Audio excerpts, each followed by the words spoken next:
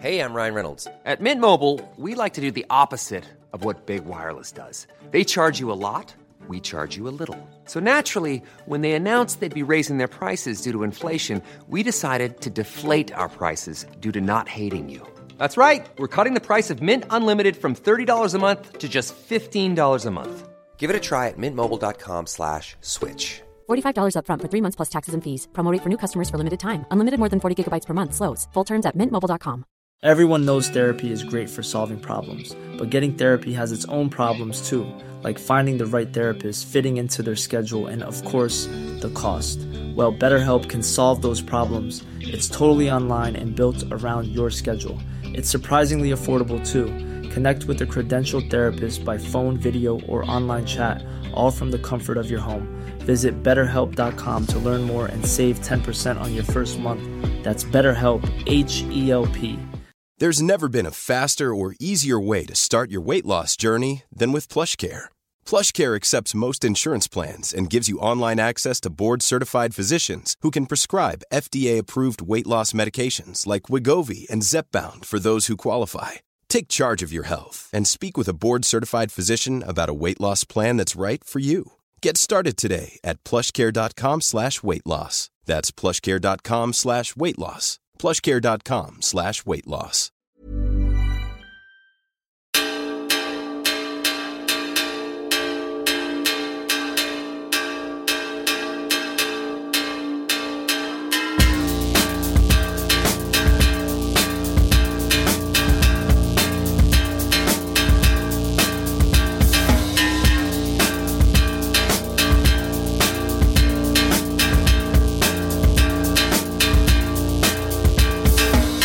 Hello, my name is Dave Hanratty, and there will be no encore. Welcome to episode 363 of the No Encore Music Podcast. I'm joined this week by 23 minutes late to the studio, on a time that she insisted, Zara Hedderman. Hello. I actually thought you were going to say that I was in my 20s, and I was like, oh, thanks very much. But those days are long behind me, unfortunately. I would never bring up a lady's age on this podcast. Thank you, David. But Thank you. 23 minutes late, though. What's that about? What can I say? I was doing extra work for the podcast. Okay. I was diligently researching, doing my notes, make sure I had all my facts clear. I was printing out the news. Mm-hmm. So really, I don't really know what the issue is here when I'm late, because I was putting in due diligence. But you've been doing your notes since you've sat down with your highlighter. And I still am, yeah. She's got a highlighter pen, everybody. Yeah. It's all very professional. It is, yeah. In a very unprofessional way. I go above and beyond for no encore, for you, for Adam, for the listener. Yeah. Hello. Just saying, you insisted on a certain time, and I got here for that time. Yeah. And I don't know about you, Adam, but I think it's questionable behaviour. I will not be dragged into this argument, but I'm just a big fan of having the two of you together on a podcast for this exact reason. Yeah. I thought he was going to go, I'm just a big fan of Zara, so I'll let it slide. Poor punctuality would be in my pet hates. Although I'm not the most punctual person ever myself, so you know. But if it's a professional engagement, you go the extra mile, quite literally sometimes. But we will be talking about pet hates on this very podcast this week, though, Zara. Very nice. That's very good link up. See, I had method to my madness of being 23 minutes late, because I was like, I know that David will either's fine. Hate this now that I'm a few minutes late. Few. A handful. Full episode of A handful. Not if you watch on like 4D, they whack some ads in. So it brings it up to about 27 or so. So I got in there. You got the ad break. I got the ad break. She is the ad break. I don't know if that's a compliment. I don't know what that means, yeah. Full of information. So yeah, basically I just did it to tie it into the overall topic at hand. Okay, she wanted to irk me. Yeah. Fair enough. Well, mission accomplished. Wouldn't be unlike me. Sure wouldn't. We're back on the show, everybody. It is no encore. Zara's in the mix this week. And we're back in the studio after our remote recording with Cullum last week. But you wouldn't have even known that, would you? No. Cullum sounded so clear. Yep. Crystal clear. Yep. And it was a gorgeous edit job by the one and only Sonic Architect, Adam. Thank you so much. It was great to... It was a weird thing revisiting on Zoom. I was going to say it's a great thing to revisit on Zoom, but it was... I think it worked out quite well. I thought it was worth it to hear Cullum's dulcet tones back on the show. Absolutely. Couldn't have put it better myself. Fun episode. Very fun episode. Did you get through the whole top 5? I think I have 11 minutes left. So you don't know what I picked for my number 1? Because I want to see if you would ding me on that. No, I didn't. Do you want to tell me now so you can get a live reaction? No. You got to hear it. You got to hear it. Okay. We'll get to it again. Next time you're back on the show. Next time you're back, Yeah. we'll discuss. Yeah. Months from now, when Zara returns to the podcast. If you love this podcast, though, do us a favor. Leave like a 5-star review on Apple or, Spotify, all those places that allow you to do so. Tell a friend about the show. And if you want to go the extra mile, it's patreon.com/noencore. Top 5 musical pet hates is our top 5 this week. So we do a top 5 every week with the guest, where I pick 5 songs or albums or things. My guest does the same. That's the format. Before we get to the top 5, which of course will be later on after the news, just I chose the topic, Zara, but how did you find tackling the subject? Well, from the moment you suggested it, I was kind of apprehensive because it is such a broad topic. And there were so many different things that you could hone in on. But then actually getting down to the brass tacks of making my selections, I did find it difficult enough because one or two things, like I had a long list of maybe 9 things and I cut them down. And within them, sometimes I had about 3 different pet peeves in one thing. I also just didn't want to come across as very negative as well. Okay. Because it's an exclusively negative topic. yeah. This will be an interesting top 5, everybody. Yeah, because I guess we all know, like working in music and different kind of facets of it, how difficult it is as an industry, and didn't want to just like punch down. Exactly. Yeah. Obviously, these are all very subjective things, as we'll find out from my list and yours. So in that regard, I did kind of have a bit of a conscience during the week last night putting it together. I felt slightly bad about some of the things I was honing in on, but ultimately it's all just a bit of fun. It's all a bit of fun, yeah, that's true. I chose the topic, thinking it'd be easy. I talked Zara into it, and then I found it really hard to put together. Yeah. I think I sent my list to Adam at around 1 o'clock today. I can find the exact time if you It might have been slightly beforehand, but it was very much like, I was up against it, down to the wire. Last week, this week, down to the wire. When did you finish your top 5, David? Like today, literally like about lunchtime, yeah. I received the email at 12:23 p.m. Usually it's the night before, Yeah. But I was down to the wire. I woke up this morning needing to have 2 more to go in, and I was like, what the fuck am I going to do? One, I will say, as Adam will attest to, because he assisted with it, a bit of a stroke of genius on my behalf, I will say. I think very good, yes. And I will say no more. The other was like, I guess this will do. I guess we'll see. We'll see.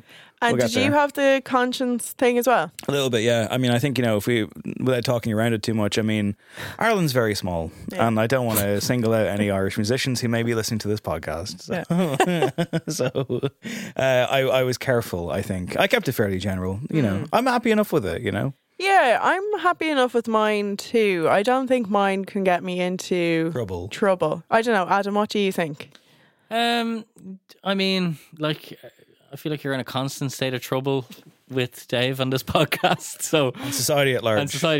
No, I'm only kidding. I think there's definitely merit in both sides. What's great is I get to see both sides every week. So I kind of very nice. Didn't even think about it. God damn it. That would have been a good link for the news section, but it's nice to kind of get a bit of an advanced look because I know what's coming, and I think there'll be a lot to talk about on both sides, and like I definitely agree with some, I definitely disagree with others, but at the end of the day, it is a subjective thing, so it's going to be an interesting one. I'm looking forward to hear what you disagree with. Yeah, we'll get to it. That wasn't like a probing challenge of being like, all right, mate, like, see you in the alleyway, like, what are you disagreeing with? No, you know yourself though, it's like some things you might see is like, oh, I wouldn't have ever, like when I saw both lists, I'd be like, oh, I wouldn't have ever necessarily considered that as something that really grinds my gears or anything. Yeah. So, no, it's cool. Especially like with your production hat on, like obviously you work with quite a lot of modern artists. So I am actually really interested to hear your take on some of the things, because not to spoilers or anything, but like a lot of my gripes I think come from modern music.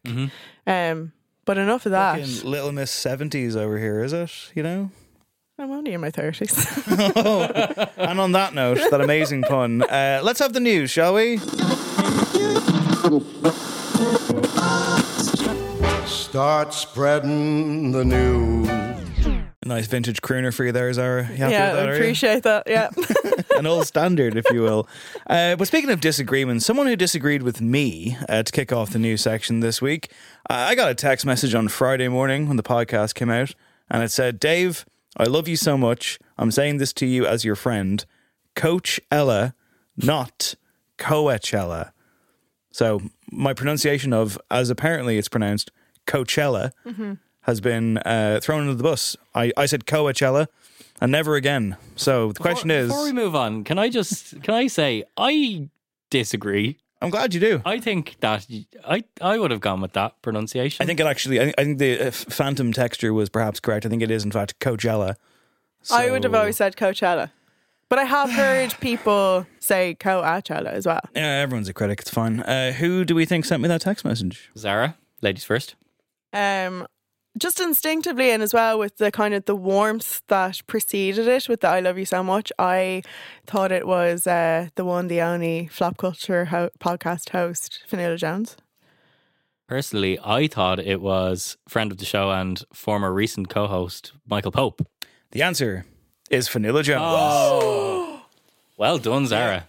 Is this the quiz? Do I get a point? I got my own back in Fionnuala though, because I ended up co-hosting Movies and Booze with her on News Talk last week, and I showed up to Marconi House as she was walking in, and she was like, "What are you doing here?" And I was like, "I'm doing the fucking radio with you." Baby. I might have said baby. I might have dropped a baby. But yeah, you know. You dropped a baby, David. What can I say? It's been a busy week. And a less busy week though for Frank Ocean, who pulled out of Coachella, of course, as we knew. The 11th hour, we got the audio recording last week of me in my kitchen, hysterically reacting to the most predictable news of all time. And what I didn't do was include the previous voice note which was like precluded by you laughing. Yeah. Being like, it's happened. It's actually happened. Yeah. Of course it has. I felt bad. I felt bad for us. I felt worse for the 909 podcast because they did an entire podcast episode about Frank Ocean and J. Paul at Coachella, whereas with us it was just a news story, so it was fine. We got to drop in. We're all bases covered, you know. What can I say? I mean, I wasn't particularly surprised when I heard that news that you shouldn't have been. No, I mean, I still just so vividly, like, my memory is terrible at the best times, but I will never ever forget that summer of waiting for Blonde and just like waking up every Friday morning just being like, is it out now? And just like immediately going to like Spotify and not seeing it there, and he'd be like, oh, still doing some tweaks. So then to see that he had pulled out of this, like, not surprising, but like I did feel kind of sad and bad for him, I guess, in some ways.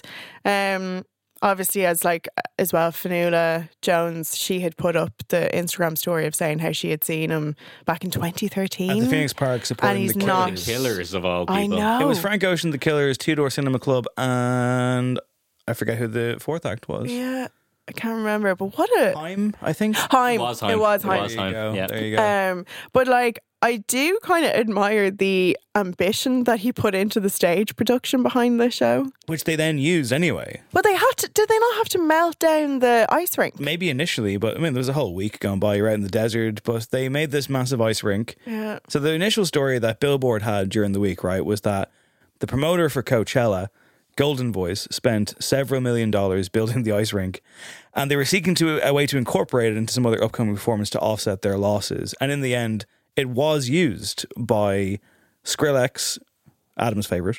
Quartet and Fred again? Yep. OMG. Was it OMG TBA? That was like their whole thing. Is that their thing? Well, they had like, it was a headline. They had the headline thing on was it the Friday or the Sunday? They were closing one of the days anyway. It was Sunday that most recently, because Blink-182 officially replaced Frank Ocean, but then the trio of Quartet, Fred again, and Skrillex went on after them. So they closed out the festival, and they used the staging, which apparently cost quite a lot of money.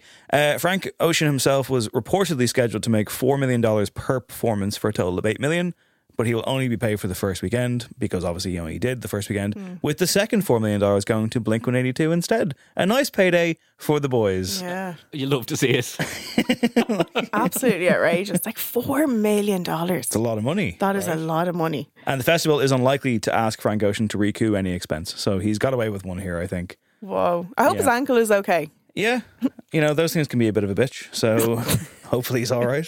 But yeah, I guess like this story was interesting. It wasn't, as we have said a couple of times, it wasn't surprising. But like, I do kind of wonder, is Frank okay? Do you know what I mean? I kind of am thinking the same thing as well, because obviously he had that big speech about it, like him and his brother going to Coachella. Just get the pronunciation right. Thank you, Fionnuala. Yeah. So I wonder if you can't help but think that had something to do with it as well. It's very sad. Very sad. Yeah.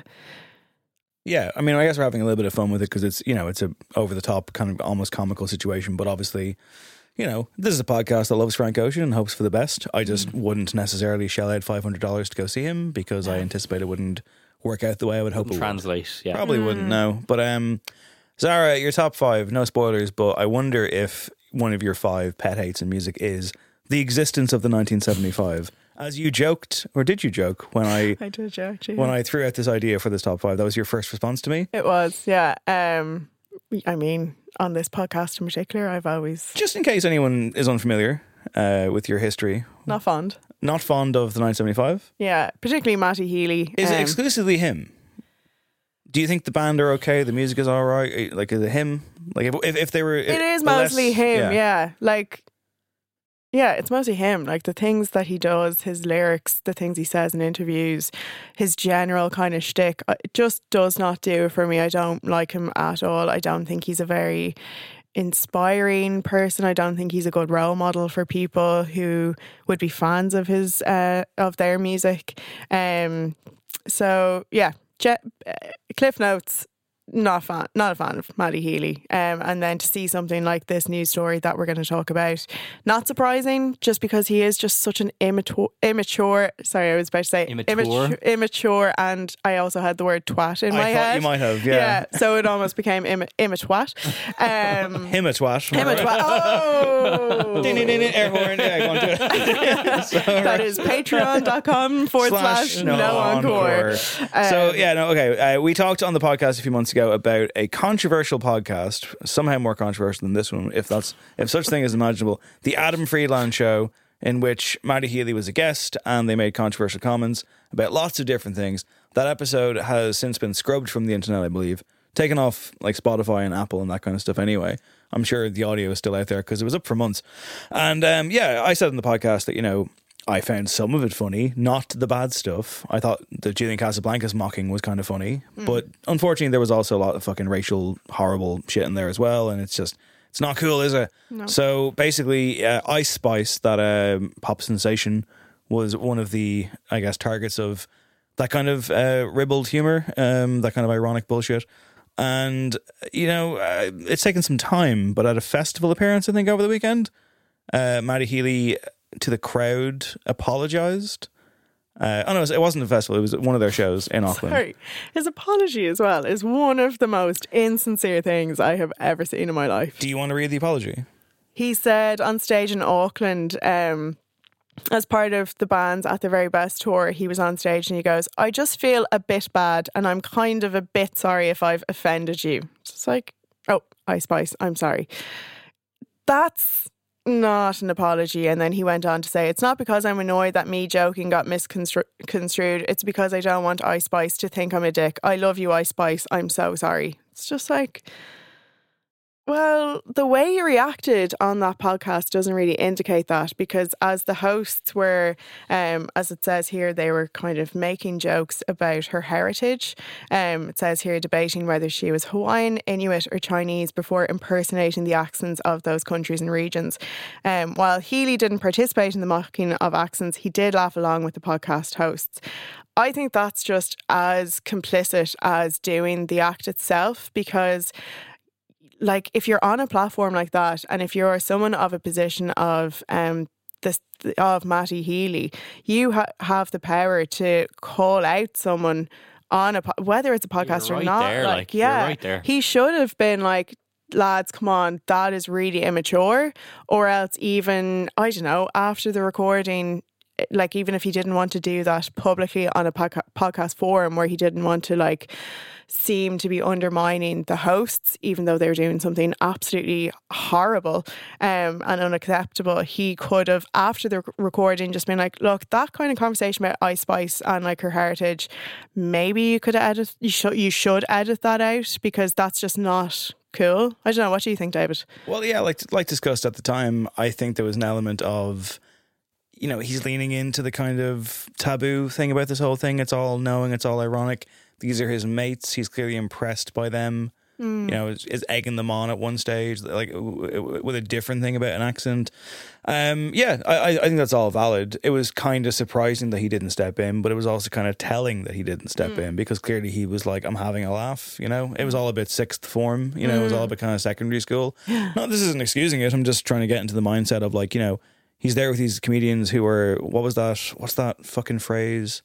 The dirtbag left, that kind of. So I guess there's the ironic knowing thing where it's like, well, they're not really being racist, you know, like because they don't actually mean it. You know, they're not going to go to like fucking rallies or anything, and they're trying to lean into the whole, you know, they're dancing on the edge of a comedian in 2023, and I guess Matty Healy's getting off on this, and it's all a bit of fun, but at the same time, look, come on, you know, it's not even taken out of context. It's just not like, it's like accent humor isn't funny.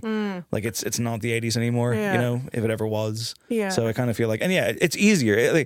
It's more surprising that he didn't have the wherewithal to be like, well, this isn't going to go down well. Yeah. But again, maybe he gets off on that kind of thing. And it's taken months for this to even kind of, for him to make any kind of reference to it at all. There was a hysterical reaction from the Stan base at the time that we discussed. And even if, you know, even if you had good intentions, the Stan stuff tends to kind of distort things a bit. The volume is turned up quite a lot, and the fact that the tour just went on and he just kept going and there was nothing to it, and the podcast was up for ages, only recently it's been taken down, which makes me wonder what happened to get it taken down at this point. Like, why did it take that long? Who made that decision? You know, who put the pressure on them to remove it? All that kind of stuff. Yeah, like it's all very avoidable, isn't it? I mean, like comedy is comedy. You know, it's hard to push boundaries, I suppose, in this day and age. But you don't need to be a dick to do it. His own statement on that stage about this situation continues. He said in Auckland, he said, "I don't want anything like that misconstrued to be mean. I don't mind being a bit of a joker. It's okay for me to be like a trickster or whatever. But I don't want to be seen as like being barmy, because honestly, I just love you guys and I love doing this. The truth is, it's a bit of a problem because I just want to say, hello, this is a bit embarrassing. I'm sorry if I get it wrong. We all get it wrong. I just have to do it in public and then apologize to Ice Spice.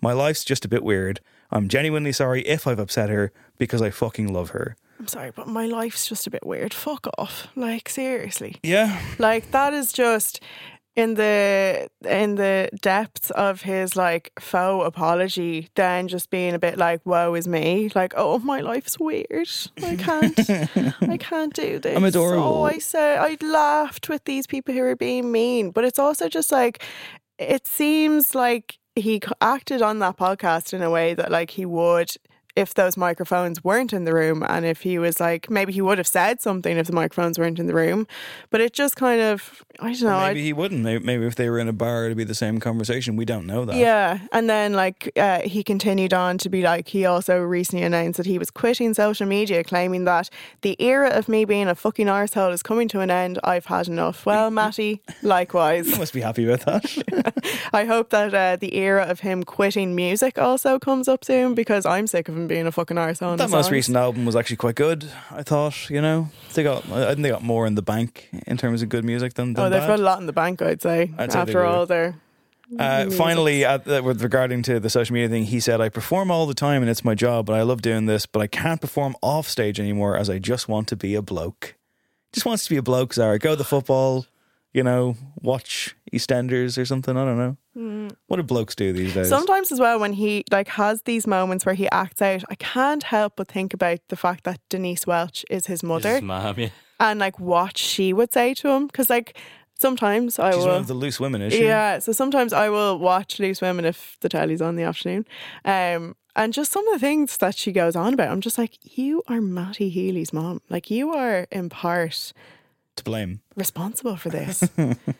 And then just like when he gets himself in trouble, like, do you do anything? Like, where's the parenting? Who's more interesting, Matty Healy or Taylor Swift? Oh, God. Be honest. Who's more interesting? I would actually say Taylor Swift. Who's more interesting? Has more of a personality? Well, I don't think he...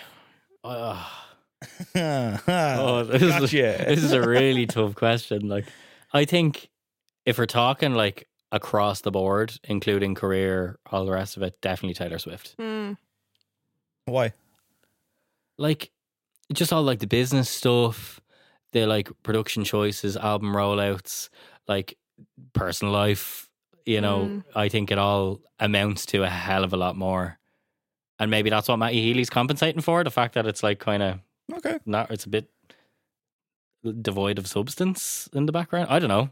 Well, the reason I bring up Miss Swift is because a freelance employee connected to Swift LLC has praised their boss for being amazing.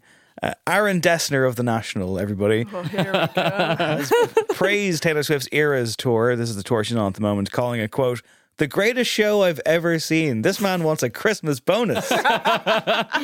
Give me another album, Taylor. Unbelievable. Let me in. Did you see the stands? The Taylor Swift stands this week had a freak out because they realised that Aaron Dessner has a twin brother. Oh my God. And they're all posting photos being like, there's two of him? And people are like, oh my God. That's his brother Bryce. They're in a band together. Oh my Seriously, God. it's astonishing. So are they now kind of like, oh my God, maybe we'll get double the Taylor releases it's if wild. Bryce steps up, like all the Taylor Swift stands are just going to listen to The National and get sad now. Yeah. It's going to happen. It's going to be like another pandemic. It is wild though how like the Swift stands don't seem to know that The National are in fact a huge band and have been for a long time. It's just they think that Aaron Dessner just like that she like created him in a lab or something.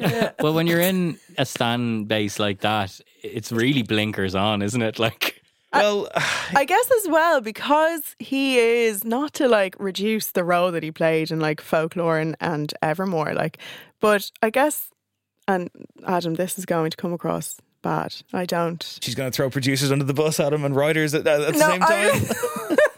They don't really matter. Let's have it, Zara. Come on. No, but like I guess with say some Taylor Swift fans, not all of them, but some probably just don't really not like care about like the producer or like their merits in their career, but it's just kind of a name to them. A lack of understanding. Yeah, I guess that's probably true. Some of them I think would probably be a bit au fait with it because they'd be, you know, they're so into Taylor Swift that they end up being so into the music industry and all the stuff behind it. I want to pull this thread and see where it goes type thing. Kind of, yeah. But I also think that, yeah, you're probably right. Yeah. And realistically, he's just a name that appears on a record sleeve. Yeah. Like, that's not a dig. I think it's just... But your level of involvement, and again, a lot of Taylor Swift fans are quite young, and they'll just be like, "She does everything." And the music industry is so vast, like the amount of people involved in making a record. Same time, though, it's not like he's 100%. been hidden from public view. And if anything, you know, as much as I would critique the Taylor Swift stands for being completely fucking insane and frothing at the mouth on the bad side of things, it is kind of it is kind of cute. On the other hand, when you see people being like, "We love this Aaron Dessner guy," but of course they only love him because he works on her album. Association, by association, like But I, as a long time fan of the National, I find that kind of a weird, cute thing. So if anyone who somehow doesn't know, Dessner co-wrote and co-produced Swift's surprise 2020 albums Folklore and Evermore alongside Jack Antonoff, and she's worked with him again since. I love they're just like brushing that name under the rug, Jack Antonoff. And so new interview with Enemy, because obviously the National are promoting their new album, The First Two Pages of Frankenstein, which comes out this Friday. Yeah. Have you heard it? No. I am not a huge National fan. They just never kind of, I never gravitated to them. Sorry to cut you off. I went through a phase where I was obsessed with them for a long time, and then I've kind of plateaued a bit. Yeah. And so I'm kind of like, oh yeah, I'll listen to it, but you know, the last albums have just been fine. Yeah. You know? Like I have heard, like so many of my friends have seen them live and say it's an amazing experience. You in particular have said that. Yeah. But yeah, just something just never really kind of clicked with me, whether it was Matt Berninger's vocal style. Like there are one or two songs that I do think are great. You've never seen them live at all? No. I'd recommend it. I really would. Look, as we I think said on the last podcast, the acts that we would and wouldn't go and see, they are one that I would be 100% open to go and see because I have heard that it's great. I do love, especially like the drumming in a lot of their songs is really great. Their drummer's amazing. Yeah. The rhythm section as a whole is fantastic. Bryce Devendorf, I think, is his name. I should know that. They're a tremendous band, and the Destiny Brothers are amazing. Like they're a great band, in in that regard. So Taylor Swift is going to be on the new album. Returning the favor, I suppose. She's on what has been described as a subtle duet and back and forth conversation. Are duets subtle? As by design, they're not subtle, right? I don't know. The John Cale album that came out this year in January, on the 11 songs, I think 8 of them have duets on them or like features. And are any of them subtle? Yeah. I stand There's corrected. there's quite a few songs where like, say, who does he have? Like Animal Collective are on a song, and it's like you have to almost sometimes, I felt anyway, keep returning to the track list to be like, okay, is this one that doesn't have a feature on it? Because it depends. Like the Wise Blood one is obviously kind of quite prominent because her voice is so distinct. But yeah, that was kind of a case recently where I was like, yeah, there is actually such a thing as a subtle duet. Well, like now, I said, whether I stand Taylor Swift completely corrected. Well, the tour that she's on isn't subtle. Aaron Dessner said in this interview, it's kind of the greatest show I've ever seen. It's just insane, the scale of the tour and the music, the visual design, the choreography, and her musicianship. It's on a level I've never seen anything like before. To me, it's something to aspire to be that ambitious with her music. I think people sometimes ask me questions about working with pop stars like it's not an honour, but it's a total honour. I learned way more from her than she's learned with us. So there you go. This man is kissing the ring. Yeah. Let me tell you. I mean, Phoebe Bridgers is on the national album. Yeah, would won't be listening Would to he be that. skipping that track? You I said. was waiting for the reaction. You said. You said. Willie Harold. You said. Doing my Jerry Hannon for the day. You said on the radio recently when you reviewed the Boy Genius album on RT I Arena. can't fucking do anything with You it. said that you were pleasantly surprised by how much Phoebe Bridgers was growing on you. Yeah, so it was like her production prowess, especially with the Boy Genius album. And Which you gave a good review to. You liked it. Yeah, I did. record, to be fair. It is Very actually good like record. I remember sitting down listening to the Boy Genius album, and I was very hesitant and like apprehensive. And then, like, I hate to say it, but like from the very opening track, that a cappella song, I was just like, wow, this is actually quite special. But I do also really like Lucy Dacus. Julian Baker I'm not as familiar with, but I did find that every time Phoebe Bridgers appeared and sang, I was like, shut up, like I can't. But I have to say that you can really feel where her hand was strong in the instrumentation and the production on that album. And it did make me go back to Punisher a bit. And I do remember, I think I had to review Punisher, really loving the opening track on that album, DVD Menu, but that's an instrumental, so...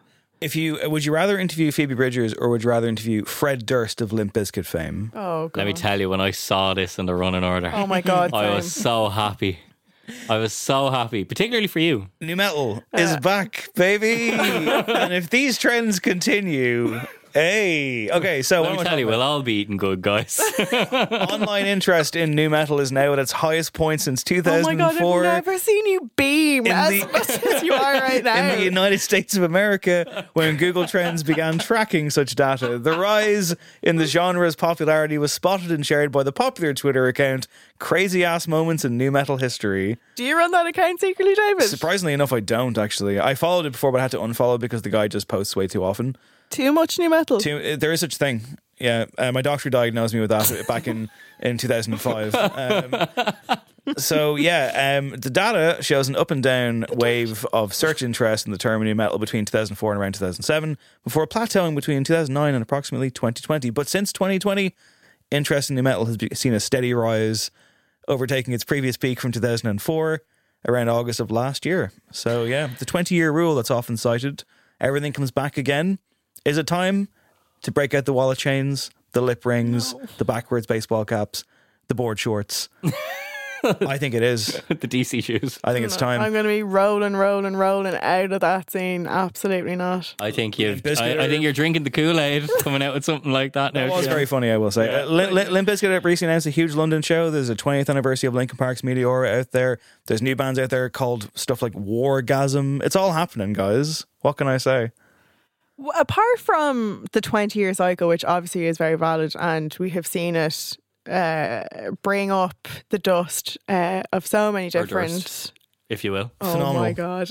I will. Oh my. Sometimes I definitely will. when you spend enough time with journalists, guys, you soak it all in. That was 50 million out of 10. That was very good. Okay. Where were you going with this? Yeah. Anyway, Zara? Like, is this like a TikTok thing aside from the Twitter account? I don't think so, no. Well, why do you think now people are rejoicing about new metal again? I think it's just the world has gone through a tremendous trauma in the wake of the pandemic, and whether it's that and just the talk of financial crashes and just a general kind of unease in the world, the rise of the far right, transphobia, like the world is going through a tough time at the moment.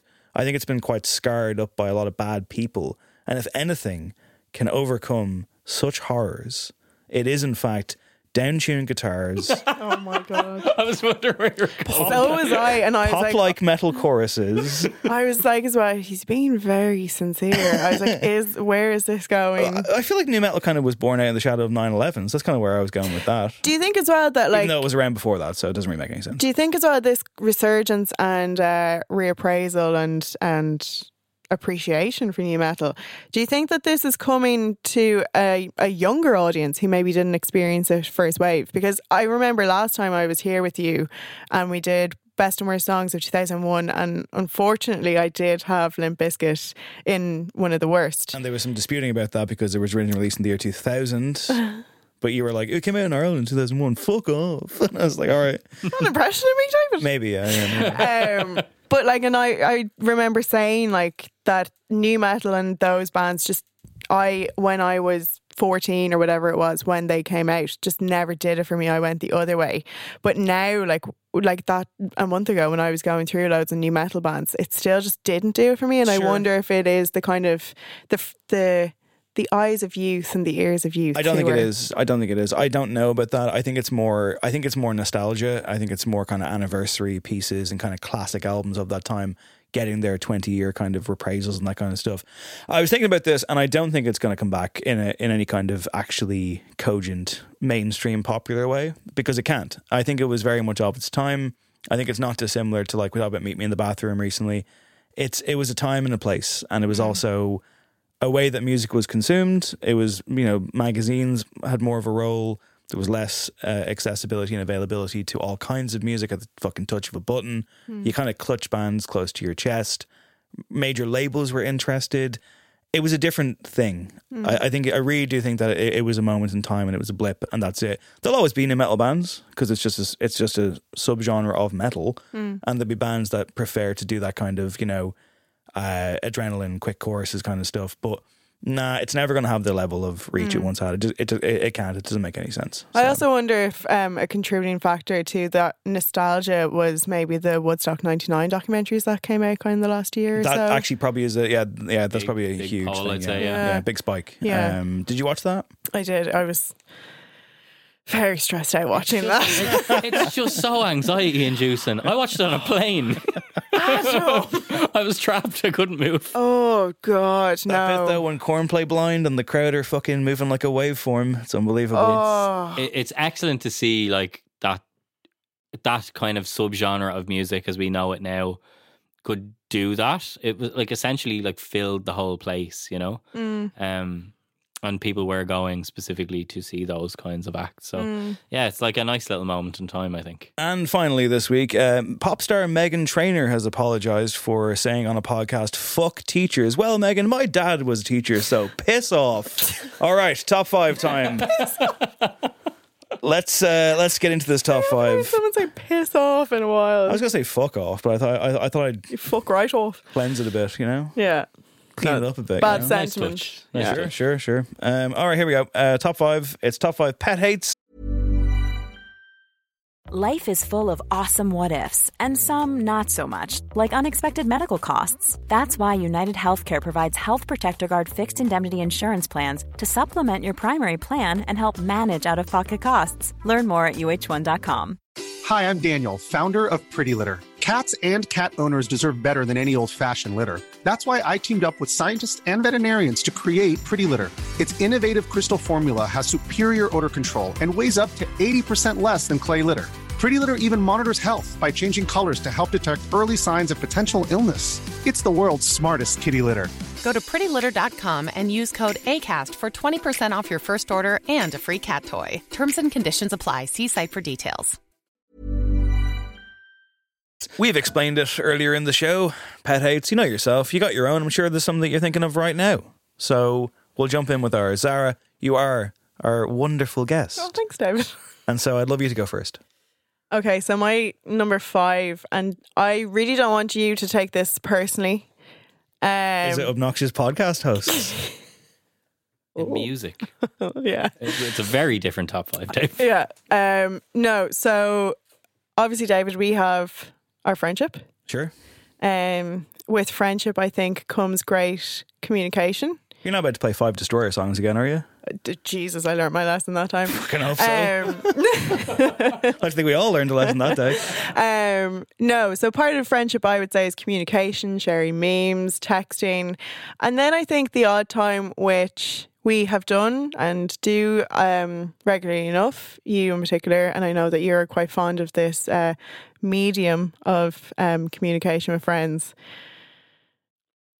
is something that has creeped into music quite a lot. And I, for one, while I love seeing a 5-minute long voice message arrive from Dave Hanratty on a Saturday morning, I don't necessarily enjoy hearing it on my song. So Adam? You ain't alone. Keep a smile on your face. Everything's going to be fine. I love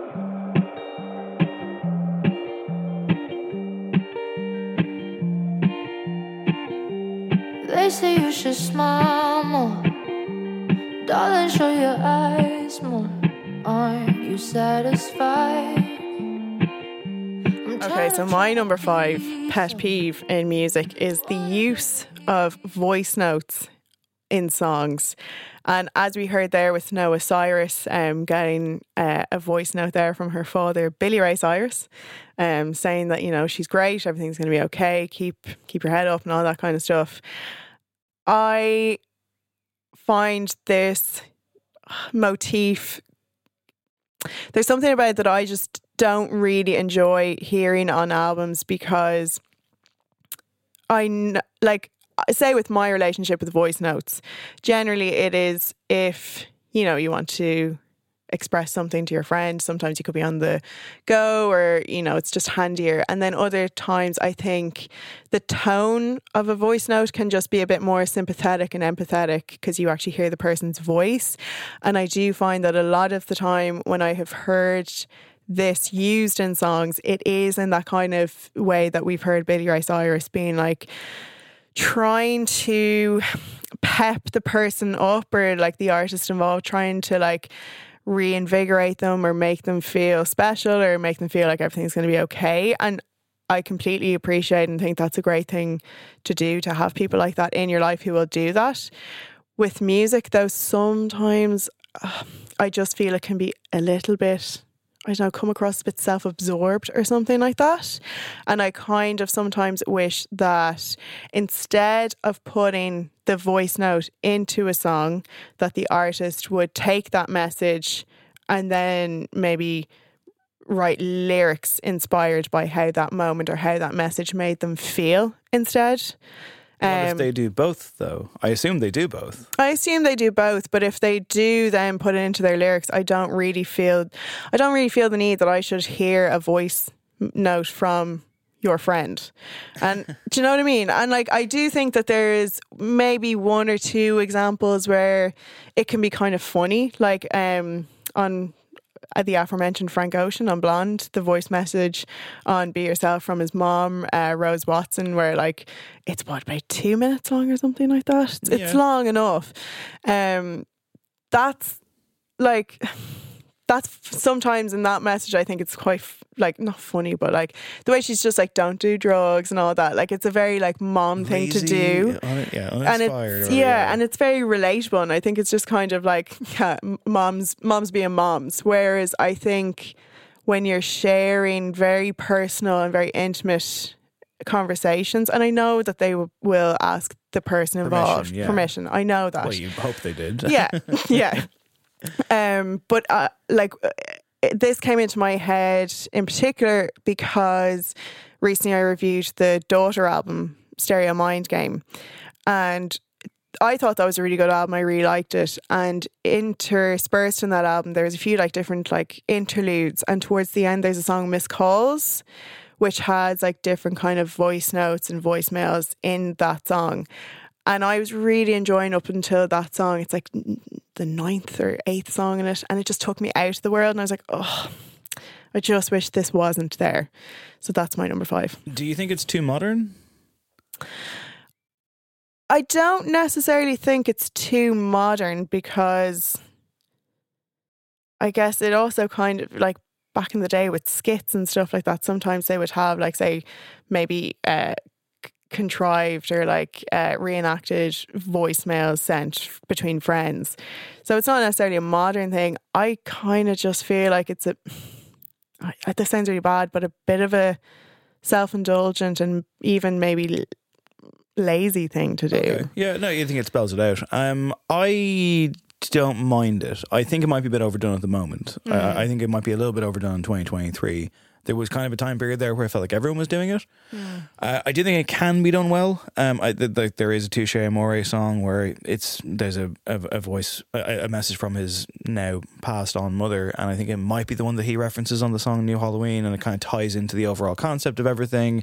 And in that context, that is just such a naked, raw telling of that story that it kind of has to be there. And the fact that at one stage he says, I still haven't found the courage to listen to that, but then we'll play it on the record. It's like it shows some level of growth or something that he now has, and he's letting the people feel that and hear it. And there was a song, there's a song like by a band called Blue October called Hate Me back in the day that a friend of mine was obsessed with. I think is okay. It's very, very emo. And again, there's like a voice note from a mother being like, trying to look after her son, basically. So yeah, and I'm conflicted on it because I think that, yeah, I agree. I know what you're saying. It can be shorthand for, it can be almost like, like in a film where the score, like the person doing the score is like telling you how to feel. Exactly. Yeah. Kind of manipulating you a little bit. Yeah. So I get that. Yeah. I think it can work. I'm not against it, but I do think it can be a little bit of a crutch. It can be a little bit overplayed now as well. And it's almost expected at times. But I think if you get it right, I think it's a good technique to maybe throw in there on occasion. So I'm not disagreeing. It's your pet hate, It's all yours. If I might throw my spoke in on this one real quick, I've used it definitely as part of like making records before. I think it's, for me, I do agree with what Dave said in the sense of maybe in 2023 it does feel like it might be a bit fatigued as a technique to use on a record. But the reason for an example, we used them on as interludes and intros and stuff on All the Leaves Are Falling, the Nilo record, and the reason I was including them in that regard, or the whole kind of thought behind it, was because it's real and it's like taken from real life and it's not performative. So it kind of like what Dave said, it tells a bit of a story. I think we're of similar mindsets in that regard, and thinking about the use of the device. And we're both sad emo boys. Yeah. we can't rule that out. That's a huge part of this. Yeah, but like I definitely see a merit in their usage in terms of like giving a real, like a level of authenticity and realness to something that is essentially fabricated. Does it make sense as to what I'm saying? I don't know. Anyway, that's just my thoughts on it as a producer who has employed the method before. That's you told, Zara. No, I don't disagree. I don't disagree at all. It can be chalk and cheese, and I fully understand that. That like when it's not, if it's not executed right, and I'm not saying I executed it right, but it felt good. And if it's not executed right, I've heard ones and I'm like, fuck. This isn't doing it for me at all. Yeah, I think you can as well, like, you can almost hear where it is sincerely used and where it's just used as a kind of stopgap to fill in minutes on an album or a release. I think my issue is very much the latter, but still I'm just a bit tired of it, but I love your work, Adam. Nice, Dave. Yeah. And so do I. Thank you, Dave. Whose work do you not like, Dave? Well, we're going to find out, because this is an artist that I do like at number 5, but employs a technique that I really can't stand. Here's my number 5. Ese grita vasito roto, yo sentí como crujía. Antes de caerse al suelo, ya sabía que se rompía. Está parpadeando la luz del descansillo. Una voz de la escalera, alguien cruzando el pasillo. Malamente, sí, malamente.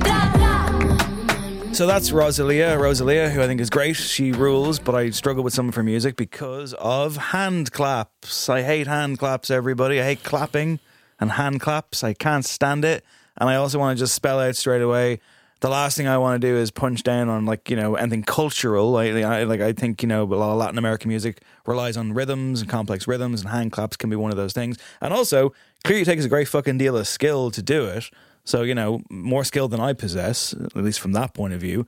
But to me, it's nails on a chalkboard. Just that sound, even like hearing it there, I kind of did wince. Cringe a little bit, yeah. I don't know what it is. It's my own ears. It's just how I take to music. I can't stand hand claps. I never could quite get on board with it. It really, I find it just very pervasive or something. It just really kind of gets in my ear canals, and it can be all I can hear at times. Sometimes it could be like listening to an arpeggiated synth where that can be the great sound of all time, but if you focus too much on it, all of a sudden everything around it just kind of falls into pieces.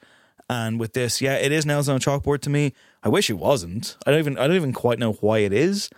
Everyone has those things, right, where it's like, whether it's an ASMR thing and you're like, oh, I can't listen to that. Like, I love the sound of, you know, rain at night. Like I do love. I know that's like the fucking most cliche bullshit ever, but I do love it. Yeah. But hand claps, no. I freak out. It's proper, like, I gotta leave the fucking room stuff. I just can't stand it. And even like clapping in general. I mean, like, people clapping at gigs, people need to stop encouraging people to try and clap along in time at a gig, especially in Ireland. We got no fucking rhythm. It never works. Speak for yourself, David. I'm a former drummer. I know, yes. Actually, I don't know where I was coming from with that heinous accusation. I'm just saying. I have no rhythm. I will attest. This is a purely surface level one for me. Like, honestly, I don't have a ton to say about it because it is just a sonic thing where it's like everyone has those things where you're like, I just can't listen to that sound, and I wish I could, but I can't, and it gets under my skin like nothing else. Do you have anything that kind of? As that was playing, I turned to you and I said, it just makes me immediately think of was it the Cup song? I think it is the Cup song. Pitch Perfect, right? Yeah.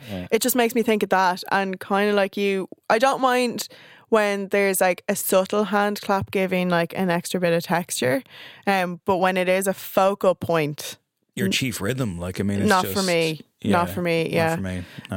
And again, like as you were saying at gigs, like with the clapping along, I am someone who doesn't have great coordination, so that actually just makes my palms sweat when I see that happening. That can't be easy for clapping along. No, I mean, it makes the coordination even worse. And I'm not saying I'm not saying don't applaud anybody. You know, don't. I'll do like a fucking, you know, every now and then, but like, nah, man. Adam's giving me a look right now. Not at all. I feel very placid in this top 5. I don't mind them. Adam's gonna hate us by the no, end God, not at all. Like I said, I'm pick sure a production technique. I have my own. I do have a question. Sure. If it was like a clap kind of thing in place of a snare drum, well, that's kind of what that is. To a degree, but I as in like on a more kind of conventional rhythm as opposed to like a lot of polyrhythms doing the same thing. It depends on the context. I mean, if you're at like some kind of acoustic gig and someone was just kind of kicking a bass drum and then clapping with their hands, maybe it could work. But like, nah, yeah, it's the insistence of it, it's the speed of it, the pacing, the constancy of it. I just like, and like, I've heard the song before and I like it. I think it is a great song, but sometimes I can't get past the clapping. Can't get past the clapping, and it'll Jerry. be all you hear. Yeah. It overshadows her. That can be a problem. Yeah. Like, and which is annoying because I do like Rosalia, but there's a lot of clapping. A lot of clapping, Jerry. Anyway, so that's me. That's my number 5. Short and sweet. Okay, my number 4 is another trend in music that really came to the fore in the last couple of years, and I feel has gotten stronger in the last maybe year or two now that we can go to these things again.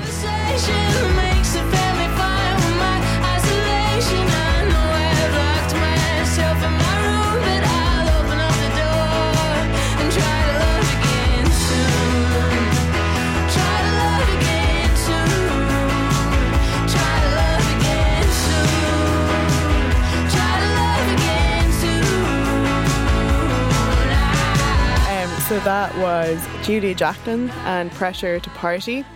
A song that I actually do really like, and when that came out with her second album Crushing back in maybe like 2018, I'm going to say.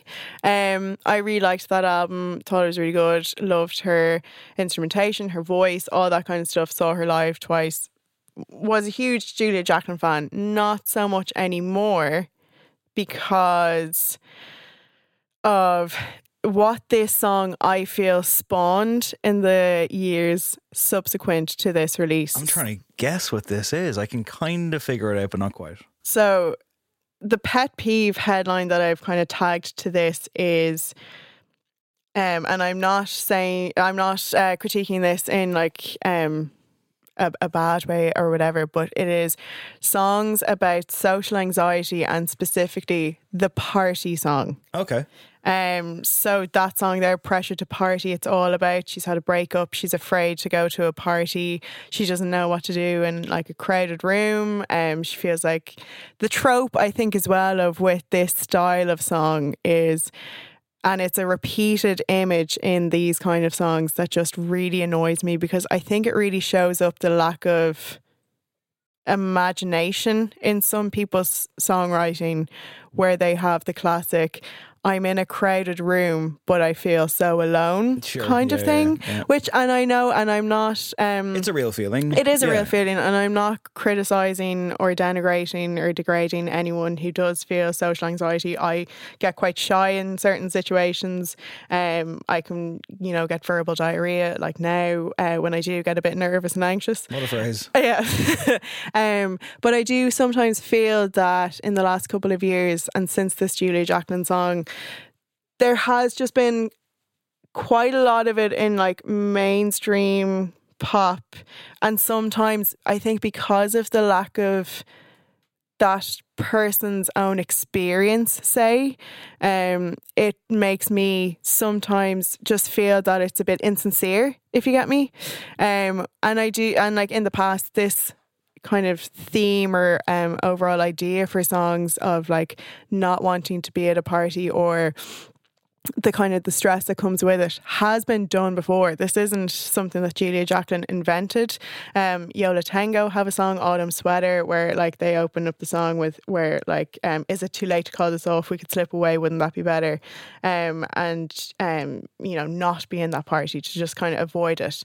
Or else Andy Schauf, who is someone who I really, really like a lot as well. In 2016, he literally wrote an album called The Party, and each song is told from the different point of view of someone at that party. So with that, you're getting more of a developed depiction of this scenario. You're getting kind of moments that are happening in different corners, in the kitchen, in the hallways, outside in the garden, which for me is just a bit more vivid and a bit more resonating and a bit more realistic, because it feels a bit more like their own experience and like almost even, not to be pretentious, but like a short story.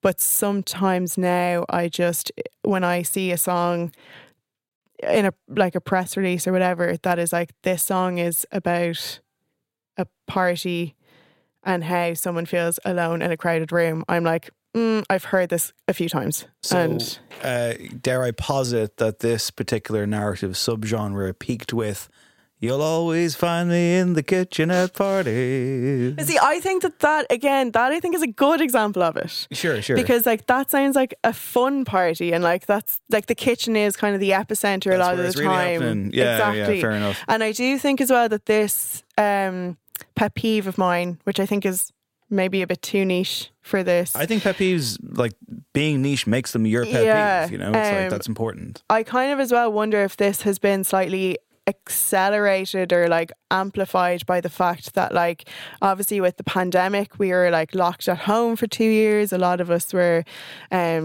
isolated away from our friends. We couldn't have parties, we couldn't all be together in big groups in a house, and we have seen now like a lot of musicians and songwriters being like, I don't know how to interact with people anymore. And yeah, that is a real thing. It was difficult for a lot of people, I think, to come back together into those scenarios. But I just kind of, I think with a lot of my top 5 choices, it's just the lack of originality or like of their personality that is being put into the songs, and how a lot of these things that are showing up and trying to portray very personal things, such as, you know, feeling anxious at a party, they just kind of now feel a bit like trends because they're done so much. So note to any artists listening, Zara Hedderman says, suck it up, move on, bottle up that social anxiety. I know I sound really Don't mean. write about it. Don't use your art to convey those feelings, everybody. No, do use your art to convey how you feel, but I just kind of feel like sometimes... You nailed it with the word trend. Like, it has become a bit yeah. of a trend. And I will say, can I give you a counterpoint, though, to this idea? Yes. 5 words. Robin, dancing on my own. That was... The archetype. That actually comes up a bit later. Okay, Yeah. interesting. Well, let's move on hastily then to my number 4. And let's give it a go, shall we? We heard from this lady earlier on, but now we're going to hear from someone that she knows better than we do. Hey, remember when you tried to write me off? Remember when you thought I'd take a loss? Don't you remember? You thought that I would need you. Follow procedure. Remember? Oh wait, you got amnesia. It was my season for battle wounds, battle scars, body bump, bruise, stabbed in the back, brimstone fire jumping through. Still love my life. I got money and power, and you gotta live with the bad blood now. Cha-ching! It's Kendrick Lamar featuring on a Taylor Swift song. I feel maybe that was a bad choice because what I have here for my number 4 is paycheck features that mean / add nothing. It's not a bad... Is it a bad Kendrick feature? That was written in 15 seconds. Are you kidding me? Yeah. He's done worse, though. By a country the mile. Maroon 5 one is worse. I think he did one with Imagine Dragons, possibly with Sia as well. It's Kendrick. Kendrick is of a certain standard. Even his features can be not bad.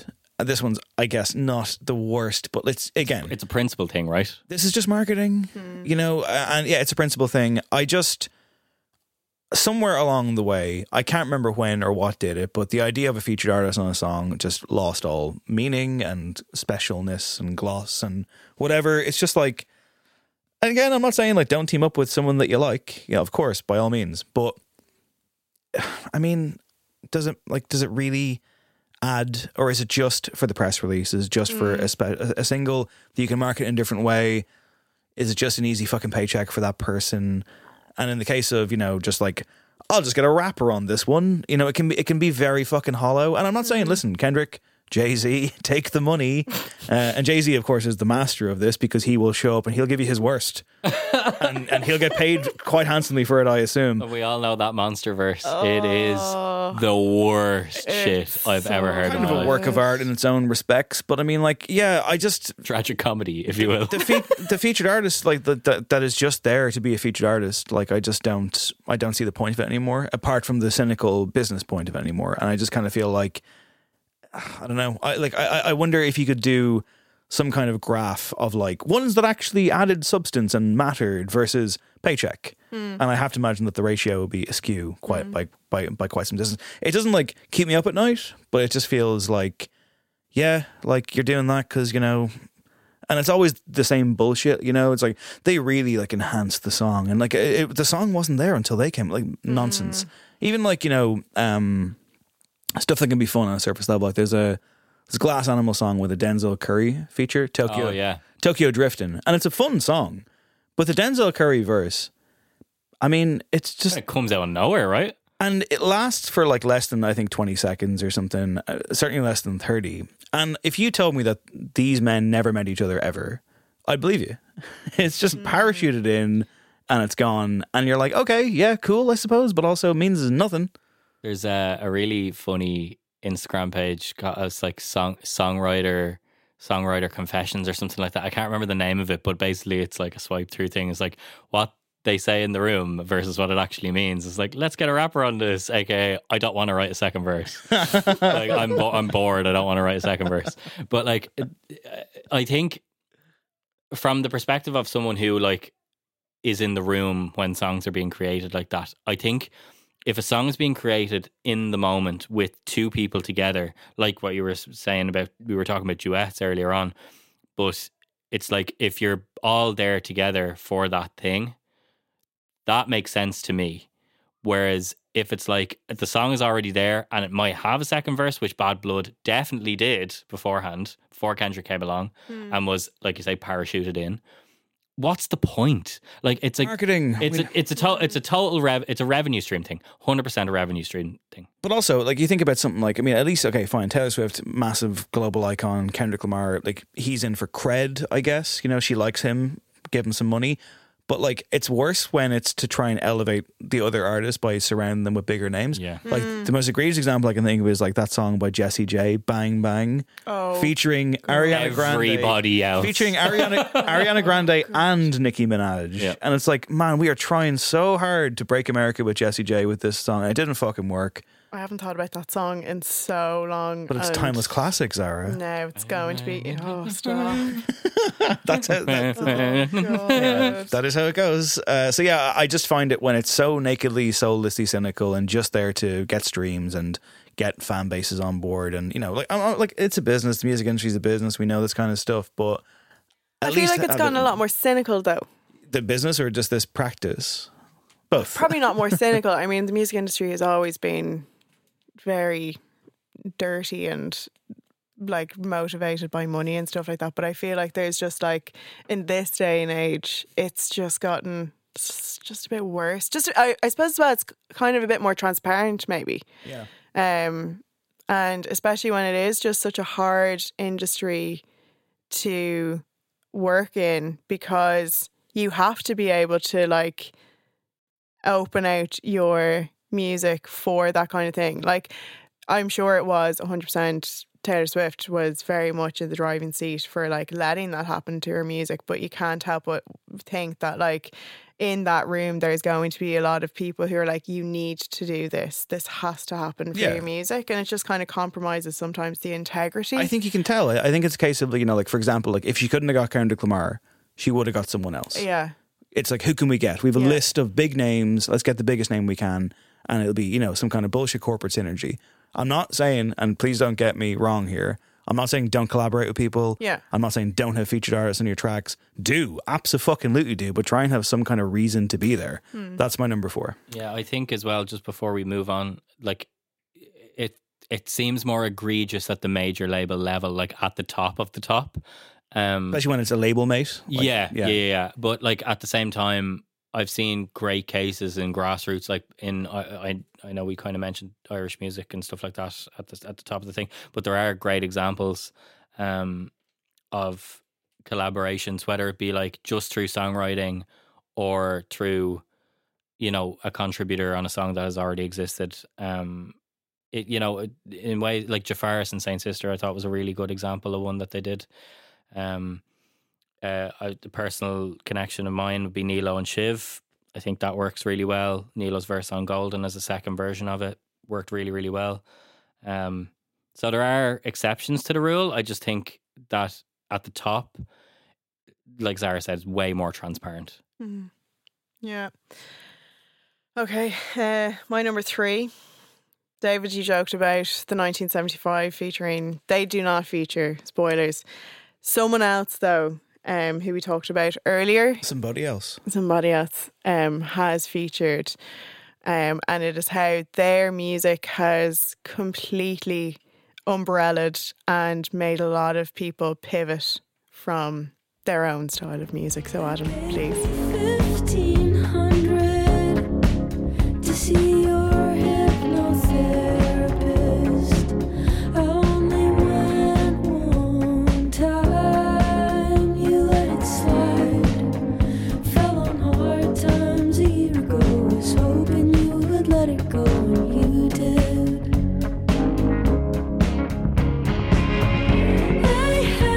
Go on, Zara, lay into her, do it.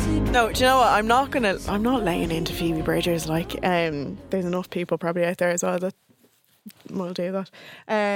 Actually, there isn't. She's like so massively popular and people love her so much. So my number 3 pet peeve. Can I guess? Yeah. Have you actually gone with sad girl music? No. Okay. I have instead gone with the Phoebe Bridgers School of Songwriting. Even better. Yeah. So there's a number of different things that kind of come into this.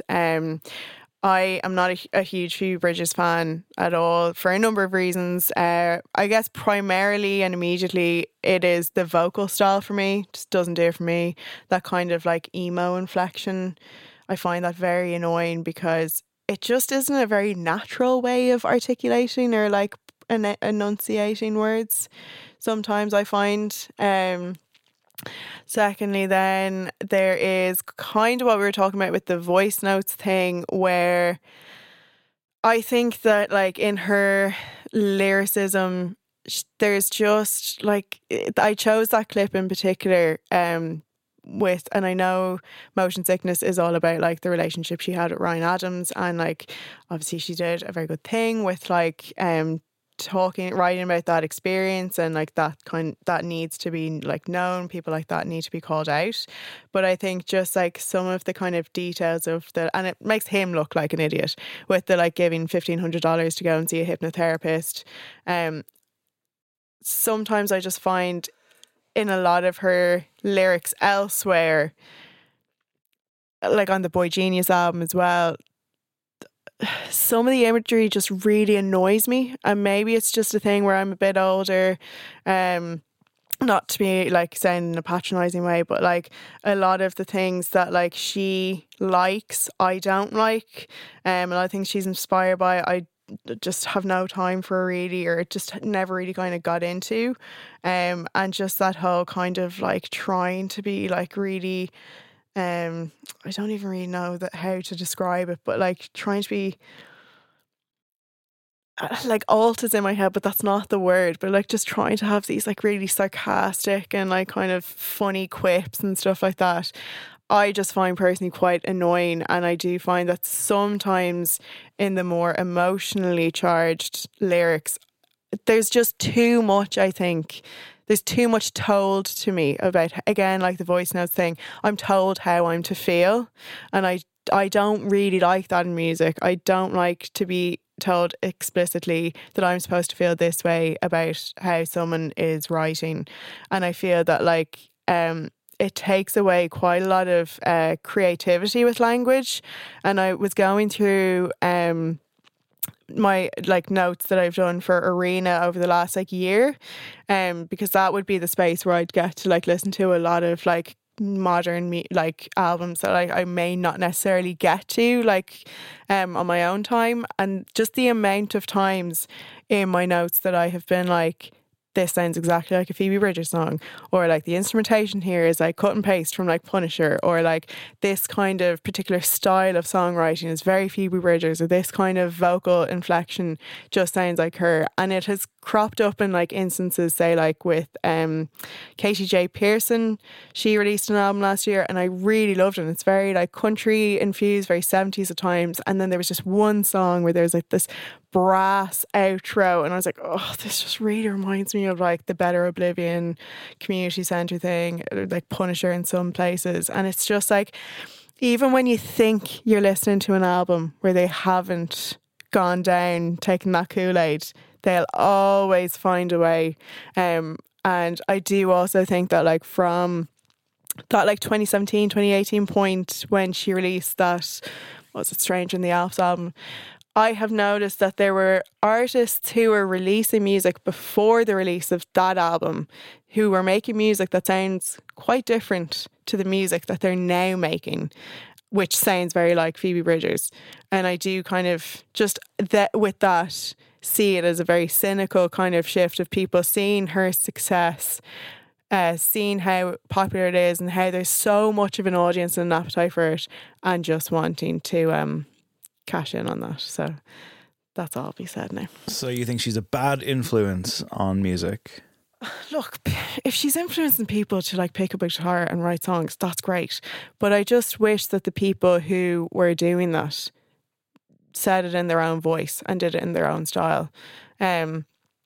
Because I just kind of think that a lot of the people who I have been hearing who have been very influenced by her don't really progress that sound or add their own stamp to that style of music. And as I said earlier when we were talking about the Boy Genius thing, she clearly does have a very strong ear for a hook. I won't deny that. Her production style and her instrumentation is very strong.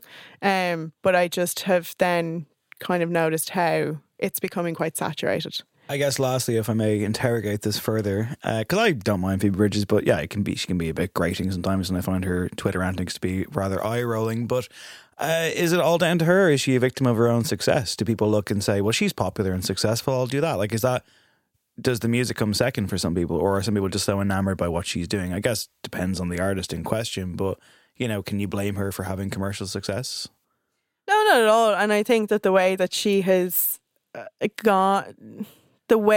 she has navigated her career, I again just can't help but just be like quite cynical, like when I see some of the things that she does, and like that she gets involved in. That sounds like a mother speaking about their child getting involved with the bad crowd, like. But I just think that like some of the things she has done have been very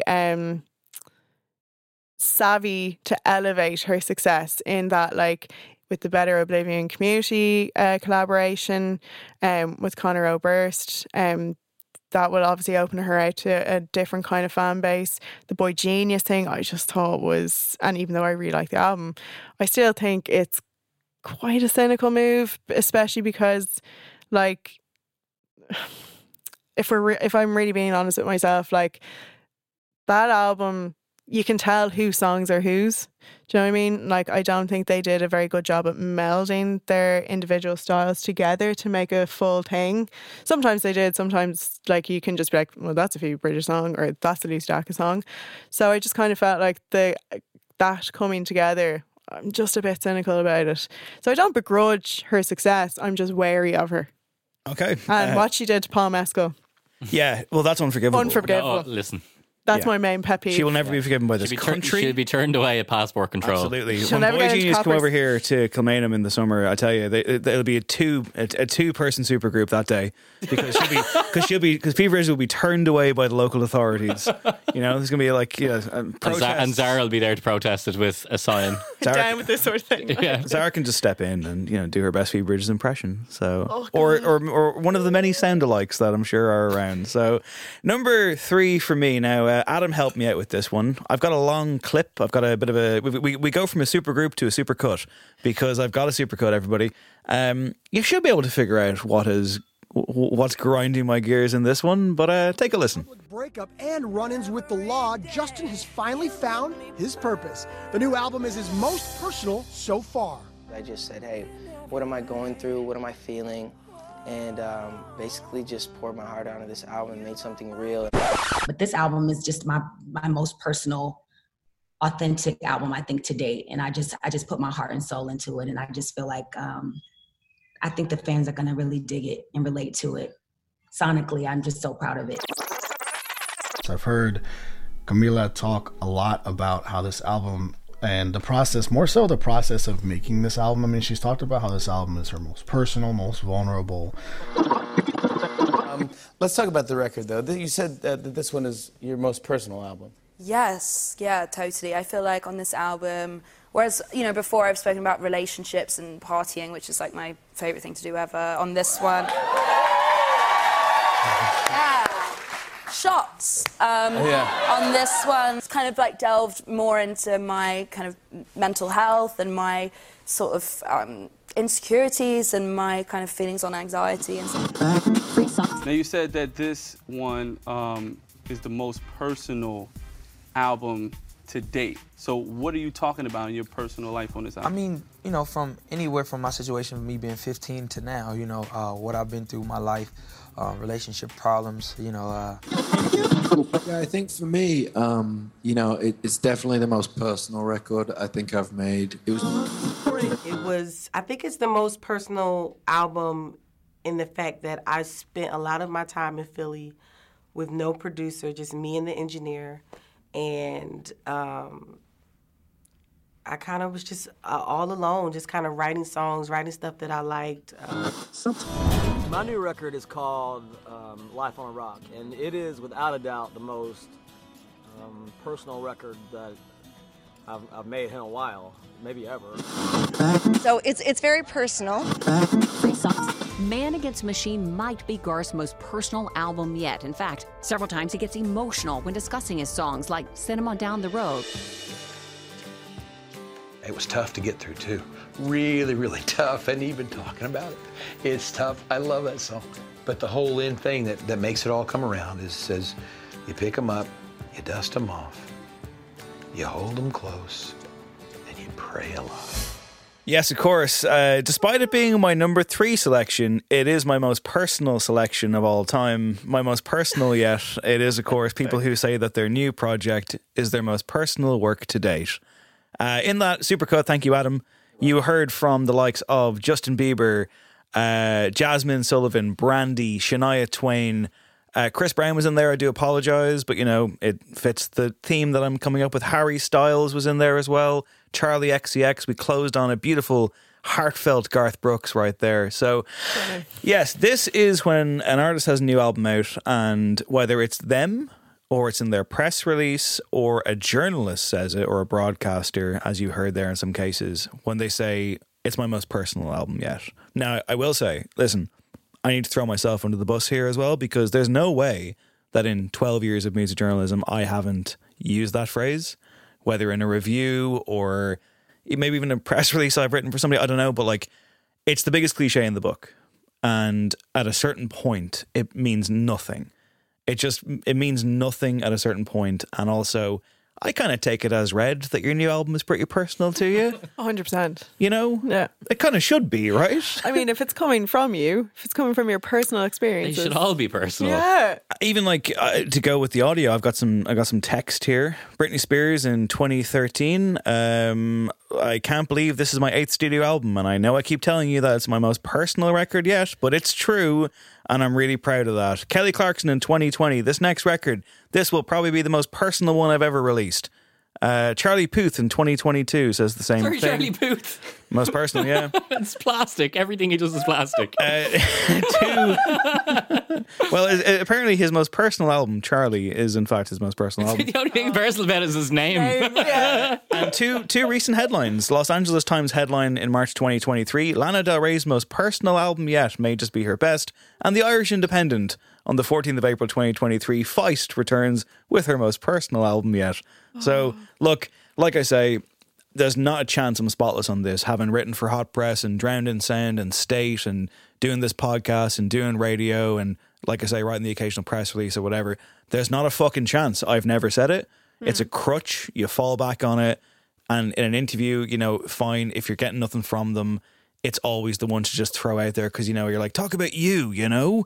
But it's got to go away. It has to stop. Ellie Goulding released a very average pop album a month or so ago, or a few weeks ago, and it's not very good. And she went with the gimmick of, it's my least personal album yet. And I was like, that's a good little marketing tool, but the album wasn't very good. But we can't keep doing this. I've seen artists before, and I've genuinely seen it cycle by cycle, and they've been like, this is my most personal. And it's like, you said that about the 4th album. You're going to say it about the 6th album. We can't keep doing this. It has to stop. And it always kind of feels like, maybe not necessarily with all of the aforementioned artists there, but sometimes I think that artists will say it's my most personal album to not necessarily mask, but to say that instead of being like, well, on this album I talk about a specific, very personal experience, be it say I think of things like if they've struggled with an addiction or if they've gone through a very difficult time like grief, or I know Sam Smith, I reviewed their most recent album on Arena, and they also said that this is finally the album that I wanted to make. This is me and all of my kind of whatever flaws and all that makes me human. And I remember Sean Rocks, the presenter, as we were listening to a song, he did the exact same thing where he was just like, I would really hope that like every album is very personal. And Sam Smith in the past has, I think, written extensively even about like their body dysmorphia and all that. I would much rather like an artist be like, I wrote about like just pinpointing exactly what it is instead of just like media training, generic culture. Yeah, media training. Like it feels like a footballer in a post-match interview sometimes, just being like giving you nothing. Yeah. You know, just falling back on. You know, just 3 points. Me and the lads, we did a great job there. My most important album to date, my most personal album to date, or you know, like finally able to make. And it's like again, I'm not saying like you can't feel that way about your 7th or 8th album or even your first album. Well, I assume your first album is your most personal album to date at that point because it's your only album to date. But I mean, I'm not saying again, like you know, wary that there could be musicians listening to this program, but like, it's not like don't put your emotions into something, don't put your life experience into something, don't put your personality and your actual personal experience into something, and then don't celebrate it. Just find another way because it's super fucking generic and it's just a crutch. And the more you hear it, as you know, we debated about the length of that clip, but I was like, I think it has to be long. Longer. Yeah. Could have been longer. Yeah. Like, and again, I cut it down. I cut that down. It's still 2 minutes. It's like there's someone doing an interview in the world right now with a journalist, and they are saying, "Well, it's my most personal album to date," and it's like, okay, cool. The National, they're probably doing press. Early Booth, by the sounds of things. Maybe. I don't know. I just feel like have more to say. It's just a bit off-putting as well because I think like as well something that's recurring in this top 5 is just like the sincerity from that like the artist is giving to their fan base, and it's just like, well, when you say something like that, it doesn't really feel very sincere. It's a bit. Well, the songs speak for themselves, you know. And it's just like, okay, well, if you're saying that, if the songs speak for themselves, that clearly you don't have anything to say about the songs. Yeah, exactly. Yeah. And like this is full on inside baseball, you know, journalists talking shite here. But at the same time, it's true. Like, and it can be true as well with new artists. And I found it, you know, new Irish artists as well. Sometimes you just don't have a lot to say in that regard.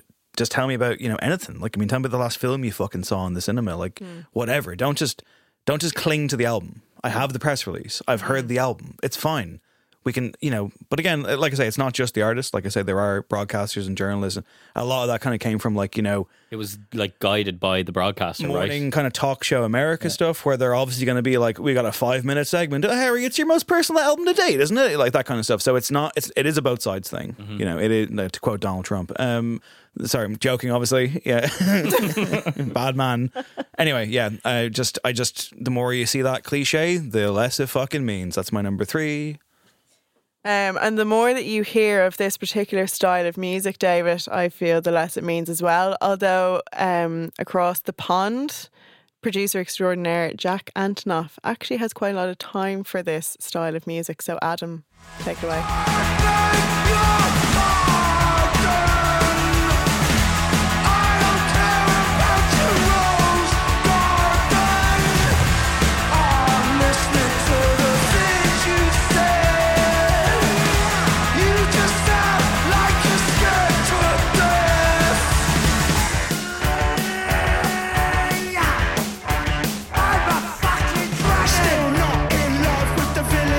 Just 2 things, if I may jump in here for a second. One, can I just say your link game has come on so strongly.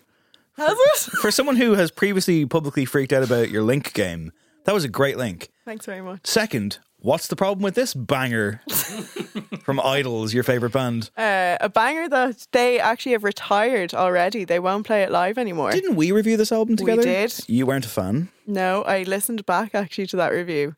You gave the album 6 out of 10. Okay. And I gave it 2 out of 10. Ultra mono, I think? Yeah. I actually thought this album came out a lot longer ago than it actually did. During lockdown, wasn't it? Yeah, 2020. 2020.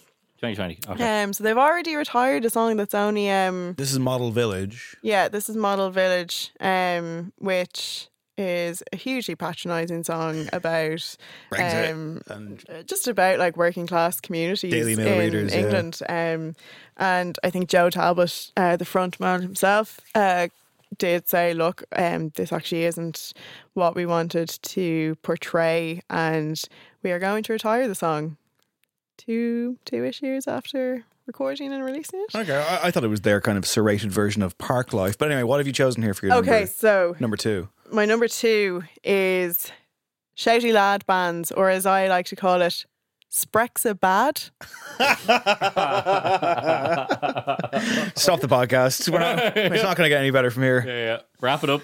Shouty Lad Bands. How long is this list? Jesus. Well, I actually had cut 4 clips actually in total for this last night that I was only going to send one across to you, Adam. But it's such a bountiful, fertile scene at the moment. And as I said there at the top, Jack Antonoff, producer, just absolutely ripping it up in the Ruins music. every album he touches, in my opinion. He was asked about this, or he brought it up in an interview he did, and it was about how British music is perceived internationally, and he said, "There's a thing I love happening in the UK right now," explained US super producer and Bleacher songwriter Jack Antonoff to Relix last year. Rick Rubin found dead in a ditch after that. Rick Rubin doing Kesha's new album. Interesting. Yeah. I think that will be an interesting one. Good for her. Her most personal work yet. Probably will be. Actually, yeah. Antonoff continued, he says, which has these sort of Lou Reed-esque spoken word verses with super melodic choruses that all these bands are doing. It's coming hard, and that's not something you would have expected X amount of years ago. So he's talking about, like the Sprexkang post-punk scene, which of course includes Idols, Fontaine's DC, Of Our Own, Murder Capital to a certain extent, Yard Act, Sleaford Mods, Fat White Family. Those are the bands primarily that I just don't really like who are doing it. There is an example, say, Dry Cleaning, Florence Shaw. She also does that kind of spoken word. Sinead O'Brien as well. Sinead O'Brien, really yeah. But Florence Shaw, I quite like doing it because she has such a commanding and engaging timbre to her voice, which I really like, and her lyrics I find are quite funny. Whereas I find with a lot of these lads, say Idols, Fontaines, Sleaford Mods, Yard Act, I think with the style of music that they're trying to do, they're trying to be very like politically motivated, and to use it as a platform to like criticize like British governments and the Conservative Party and the right wing, which I am not saying is a bad thing at all. I think that's great that people are motivated by writing again about the government and singing about it, and if that gets people interested or in any way kind of inspired to then get involved in it, that's great. I'm not criticising that. But in the lyrics then, when you actually listen to what their stance is, it's all very vapid and they're not really saying much, like say in Sleaford Mods' most recent album UK Grim, which is just god awful. That lead single was one of the worst songs of recent memory. That Joe Talbot is on, right? No. Of Idols. He's on that song, isn't he? No. They hate each other. No, hang on. Surely I have this correct, because I remember, I think it was Tapley messaged me and he was like, that new Idol song is terrible, and it was a Sleaford Mod song. No, I think he was just trying to say that they all sound the same. Okay, he's not. No, Joe Talbot's definitely not on this, because I'm looking this up. One of the initial clips, geez, I'm actually kind of stressed now. I don't think it's okay. You keep going. Because there's a song on UK Grim, the Sleaford Mods album from this year, where Jason Williamson says it's on a song called DIY, but WHY. Fucking hell. And the song has like a line where it's just like something about like, oh, you're just a twat. You're just like in another shouty lad band. I'm just like... Florence Shaw is on that album? She is. So is Perry Farrell of Jane's Addiction. Have you not heard that song? No. Oh, David. I don't want to. It's terrible. But what I really can't stand their music, and like as well, I had 2 different Fontaines clips that I could have used, but I actually just thought that Idols one kind of categorized it. Right? It's a bit shoutier, and he also kind of speaks a little bit at the end and tries to do that really, as Jack Antonoff was noting, that melodic supercharge in the chorus. But what I've really found quite interesting is the reviews that will come along about these albums, and in particular, The Quietus. They published 2 excellent reviews, really well written, really well researched, and just very considered. They weren't just like takedowns for the sake. And it was of that Ultramono album, which was written by J.R. Moores, which is really great. But then last year was Yard Act, wasn't it? Well, no, it was last January because Overload. Yes, it was the first album that we reviewed on January of 2022. Yes. And speaking of, funny that you should mention all of this because, well, first of all, I was wrong about the Idols thing. I don't know how I thought that. Second of all, I did ask a few people, kind of like both on Twitter and kind of in my WhatsApp, being like, "What are your pet hates?" At least one person did say to me the other day, thought of another one, shouty, put on, saying nothing British blokes like Yard Act who are playing this week. Yeah. So there you go. It's something in the air, Zara. So in Fergal Kinney's review of the Yard Act album, which is a review on The Quietus that I highly, highly recommend people to just go and read, just for a bit of context with Sprexgang and like not necessarily the history of it, but why it's used and how like the resurgence of it in the last kind of 10 years, why it's kind of picked up again with British acts in particular. Not obviously including Fontaines and Murder Capital in that. But, you know, it was a combination of like new Conservative government, austerity and, you know, Brexit as well, which really incited it. And Kinney said, like, as a performance technique, Sprexgang provided bands with a powerful vehicle, a formal solution to the problem caused by the vocabulary of politics, feeling jarring when sung. Sprexgang counteracts the earnestness implicit in melody, shrinking the distance between vocalist and listener, which I think with, say, Dry Cleaning, I think works really well, because I do feel that when I listen to those songs, I do feel like I'm in a room with Florence Shaw. Yeah, I can get that. Whereas with fucking Joe Talbot shouting at me there, I'm like, fuck off, mate. He's in the next house screaming through the wall at you. I'm like, shut up. And then even when I hear some of like Green Chatton's lyrics, I was revisiting them again last night, and just like some of the things he says, I'm just like, that's just not true. Like, I know that this is just not an experience you've had, because one, you were so young when you got so famous, so certain things just like did not feel to apply, and whether he's singing in a character, good for him.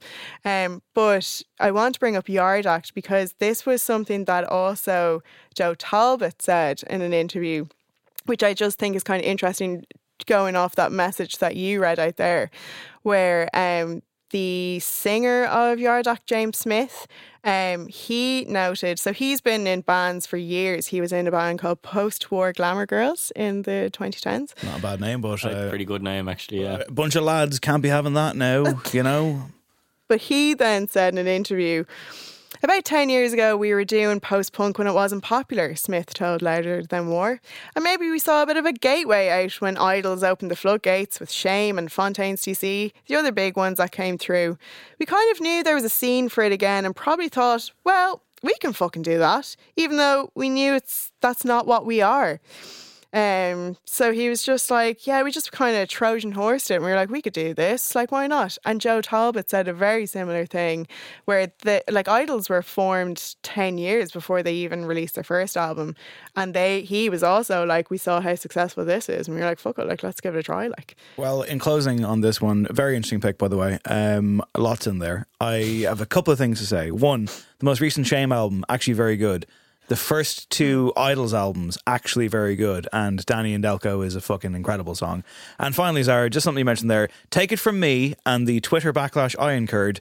Never, ever hypothesize what Green Chatton did and didn't experience.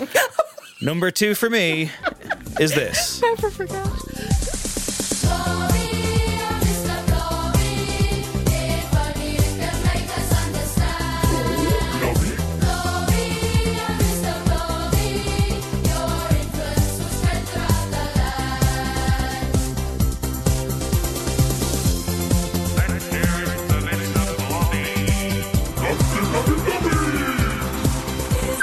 So the clip cut off there before Mr. Blobby had time to climax, apparently. That is the song, I think it's just called Mr. Blobby. It is. It topped the UK singles chart in 1993 with Mr. Blobby. He was a character who originally featured on Noel's House Party, this terrifying, anthropomorphic living nightmare giant polka dotted freak, and we all know who Mr. Blobby is, don't we? This what have I picked here for this? Novelty songs. Yeah, I knew immediately that was going to you'd go novelty songs. Well, I will admit that this was kind of my last minute. Oh fuck, I'm running out of ideas here. I have a few kind of like, for example, I didn't pick the things I always talk about, like album bloat, because I'm just like I talk about that to fucking death, and there's definitely something else I'll recall later on. The novelty song. I mean, like whether it's a cartoon character or a football team or anything. Like, are there any good ones? Are there? I ask you. I quite like Snoopy versus the Red Baron, but only because it was used brilliantly at the end of Once Upon a Time in Hollywood, baby. What do you would you consider then the ketchup song? Is that a novelty song? 100% novelty song. I love that song. I bought that single. It's absolute trash. Cheeky Girls, trash. Yeah, it's all garbage. I mean, like it's just. You talk about cynicism. Garbage don't have novelty songs. Hey, they only have good songs. Shirley Manson forever. So here's the thing, right? You talk about cynicism in the music industry. Nothing more cynical than the novelty song. It's let's make a quick buck. That's all it fucking is. I understand why it exists. I understand the point of it. I understand the novelty of it. I just hate it. And I just don't think it should be allowed anymore. I think if you release a novelty song, you should do 10 years in prison. Whoa. Mr. Blobby in solitary confinement. Speaking of which, I can imagine 2 square meals a day. I was going to say, speaking of that, I can imagine that this song, after hearing it, was used in Guantanamo for torture purposes. I'd say. I assume he's the fucking torturer. You know? It's disgusting. It's gross, isn't it? It's so horrible. I believe subhuman scum. I believe one of the quotes that Zara made during that playback was "Get it off me." Oh, Blobby. No, get it off. All right. Mr. Blobby's going to haunt those dreams. The Teletubbies had a song. Like South Park had a song. I mean, it's just... The South Park song is class. Just because Isaac Hayes was involved doesn't mean it's good, okay? I mean... Adam? Nah. No, I'm siding with Dave here, I'm afraid. Like... Sorry. Maybe like they're used to distract children or something. I know when I was a kid I thought like Star Trekking around the universe was cool because I was a stupid fucking kid. I guess like the Shark song or Baby Shark. Oh, that's disgraceful. I can't stand that song, yeah. I'm actually pretty good at avoiding this kind of stuff generally, but no. I mean, it's a facet of music that isn't music to me. It's when they overtake and become massive on the radio, I feel. And I feel as well, it's either summertime or fucking Christmas time.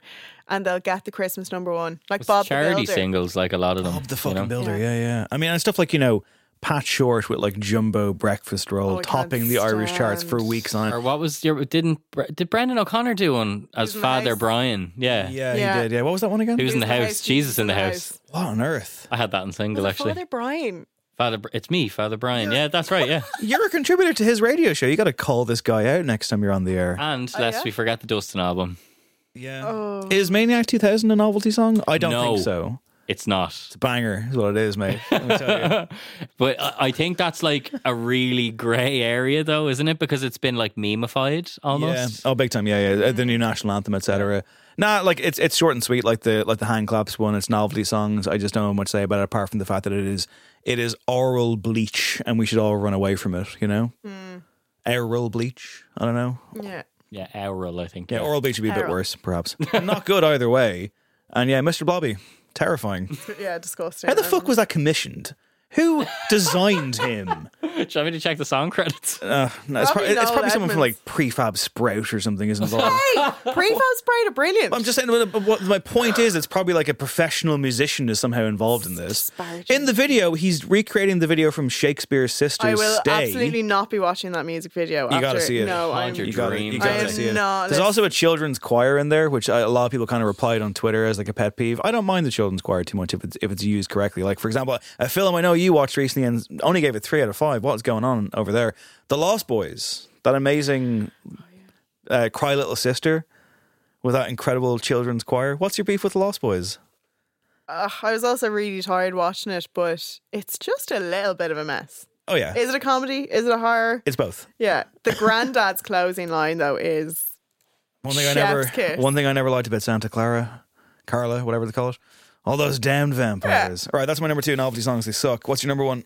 Okay, much like the Mr. Blobby reaction there of get this off right now, I have the same reaction once a year for a full month when it comes to the season of. And you can tell everybody this is your song.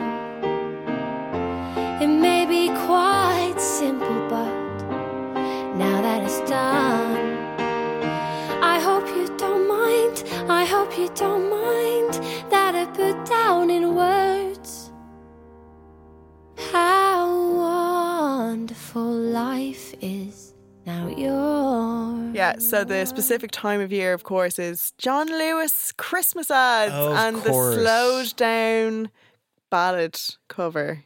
Okay, so what you've picked here is like sad versions of upbeat originals? Yeah. Adam. Hello. Can you play my number one, please?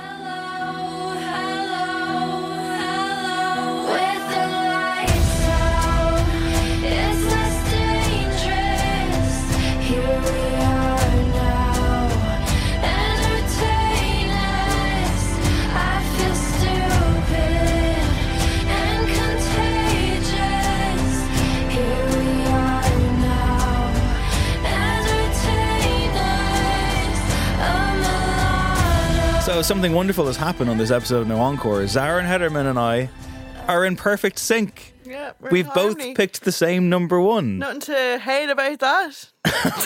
Nice. Very good. Sad covers of mostly upbeat originals. That was a Smells Like Teen Spirit cover, which featured on the opening credits of what movie? It sounds action. Yeah. I did off mic say I thought it was Robert Pattinson's Batman, but on they just use Nirvana in that. Yeah, they do. Upon revisitation, is it Zack Snyder's Justice League? That's a great guess. It's not. It's actually Black Widow, the Marvel movie. Interesting. Yeah, there you go. And It I won't also lie, sounds it's very- terrible, but I kind of like it. We've come full circle. Dave. I understand the adrenaline charge. It's so funny as well seeing Marvel people being like, what is this original classic? And it's like, oh no. Yeah. Anyway, I just jumped in there because I figured it'd be best to combine. Yes. But if you No, can, that is- if you can please continue. So I specifically went for like the John Lewis Christmas style, but I also was thinking of say like I've noticed it quite a lot in reality TV as well. They're using this in like Love Island. Oh God, yeah, you're right. I was watching an episode of Made in Chelsea the other day, and it's quite prominent in that in the later seasons. You fucking love that show. I really do. It's kind of it's my comfort watch in a weird way. So Ellie Goulding, Your Song, obviously a cover of Elton John's classic. Was that for a John Lewis ad? Yeah, so this was the ad back in 2010 that kind of kickstarted The whole this thing. era of the kind of the sad, slow down, pull at your heartstrings, which I just think is so emotionally manipulative. I hate it. Because not Ellie Goulding necessarily. I'm just talking about the whole like Yeah, genre. yeah. Like I've had so many John Lewis ads, Christmas ads that have made me cry, and I'm like, I don't like this. Like this is not how I want to Count feel. down to this fucking thing. It's awful. I'm sure you got more examples, but I'm going to jump in right now and say one of the ones that I don't like the most is Lily Allen doing Somewhere Only We Know by I Keane. was waiting for this to be name checked. I was waiting for it to be name I was checked. almost going to cut that one, but it actually annoys me so much because I love the original. Yeah, good song so by Keane. much. Let's I love call a the spade a original. spade. Yeah. I love the original. I like Lily Allen. I hate the cover. Yeah, I hate so the much. cover. There's also Paloma Faith doing Never Tear Us Apart.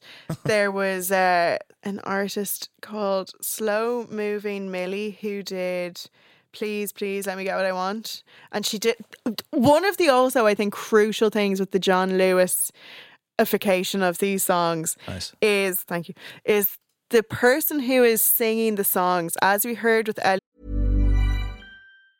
Hi, I'm Daniel, founder of Pretty Litter. Did you know cats tend to hide symptoms of sickness and pain? I learned this the hard way after losing my cat, Gingy. So I created Pretty Litter, a health monitoring litter that helps detect early signs of illness by changing colors, saving you money and potentially your cat's life. Pretty Litter is veterinarian developed, and it's the easiest way to keep tabs on your fur baby's health right at home. Go to prettylitter.com and use code ACAST for 20% off your first order and a free cat toy. Terms and conditions apply. See site for details. Even when we're on a budget, we still deserve nice things. Quince is a place to scoop up stunning high-end goods for 50 to 80% less than similar brands. They have buttery soft cashmere sweaters starting at $50, luxurious Italian leather bags, and so much more. Plus, Quince only works with factories that use safe, ethical, and responsible manufacturing. Get the high-end goods you'll love without the high price tag with Quince. Go to quince.com/style for free shipping and 365-day returns. Hey, it's Paige DeSorbo from Giggly Squad. High quality fashion without the price tag. Say hello to Quince.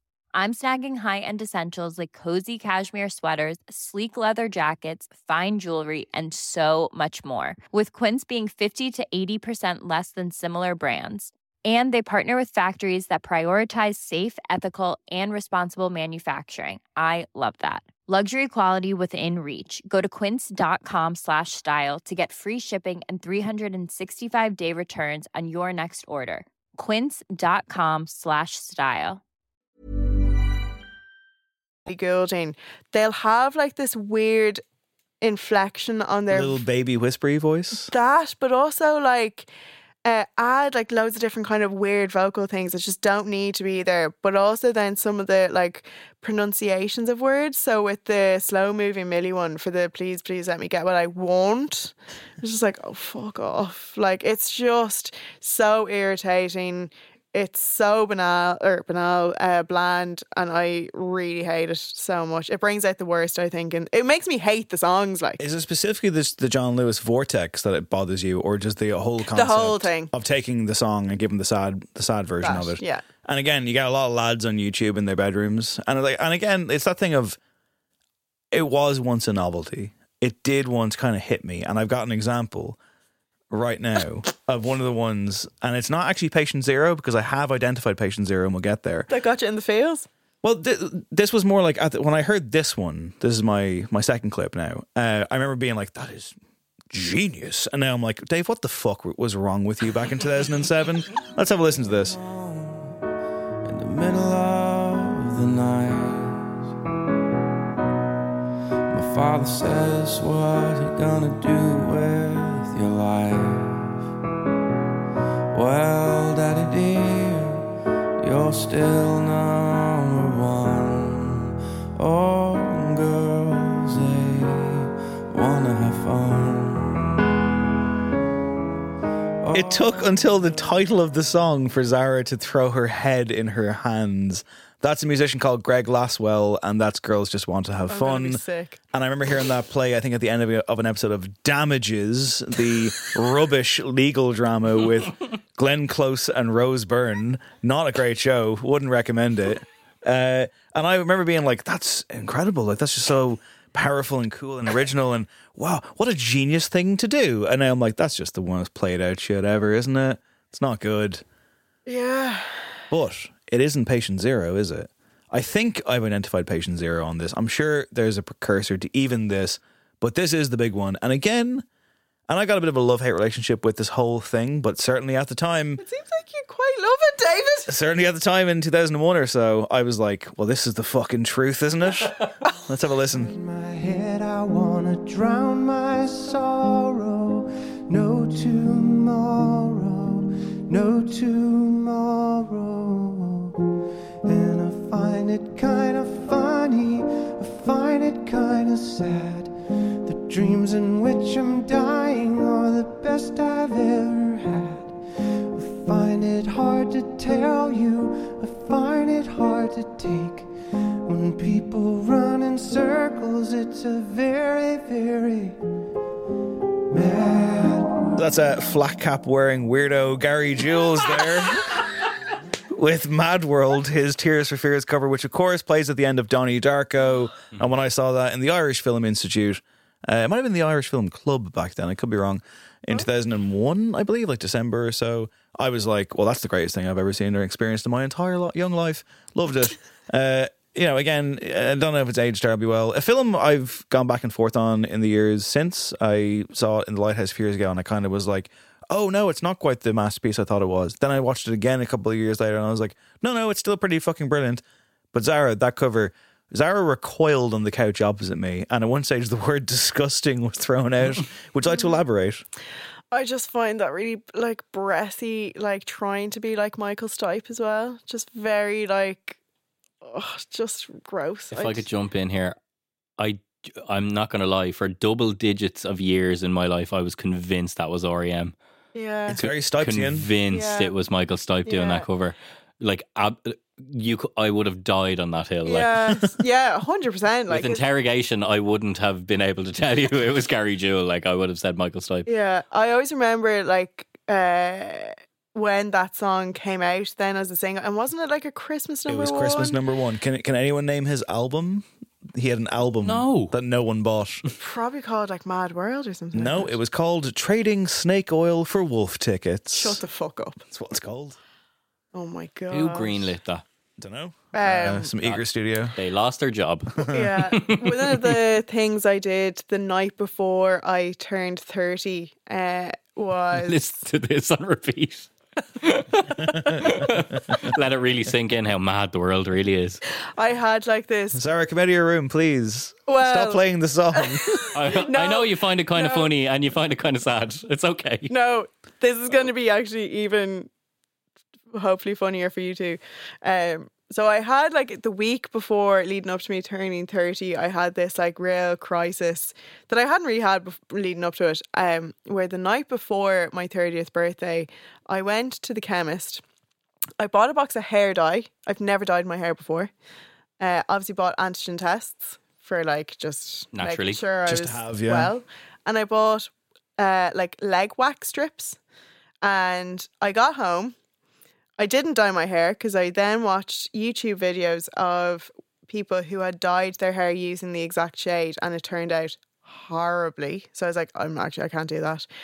So what I did was I went straight upstairs to my room, put on Smashing Pumpkins' Adore, waxed my legs listening to that album.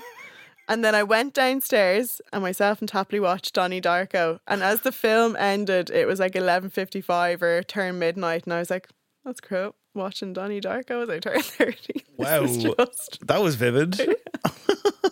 It's one of those memories and nights that I'm just never going to forget. And do you like the movie? What do you think of the needle drop? I do quite like the movie. I hadn't seen it for years until I watched it maybe like a year or two ago on that night.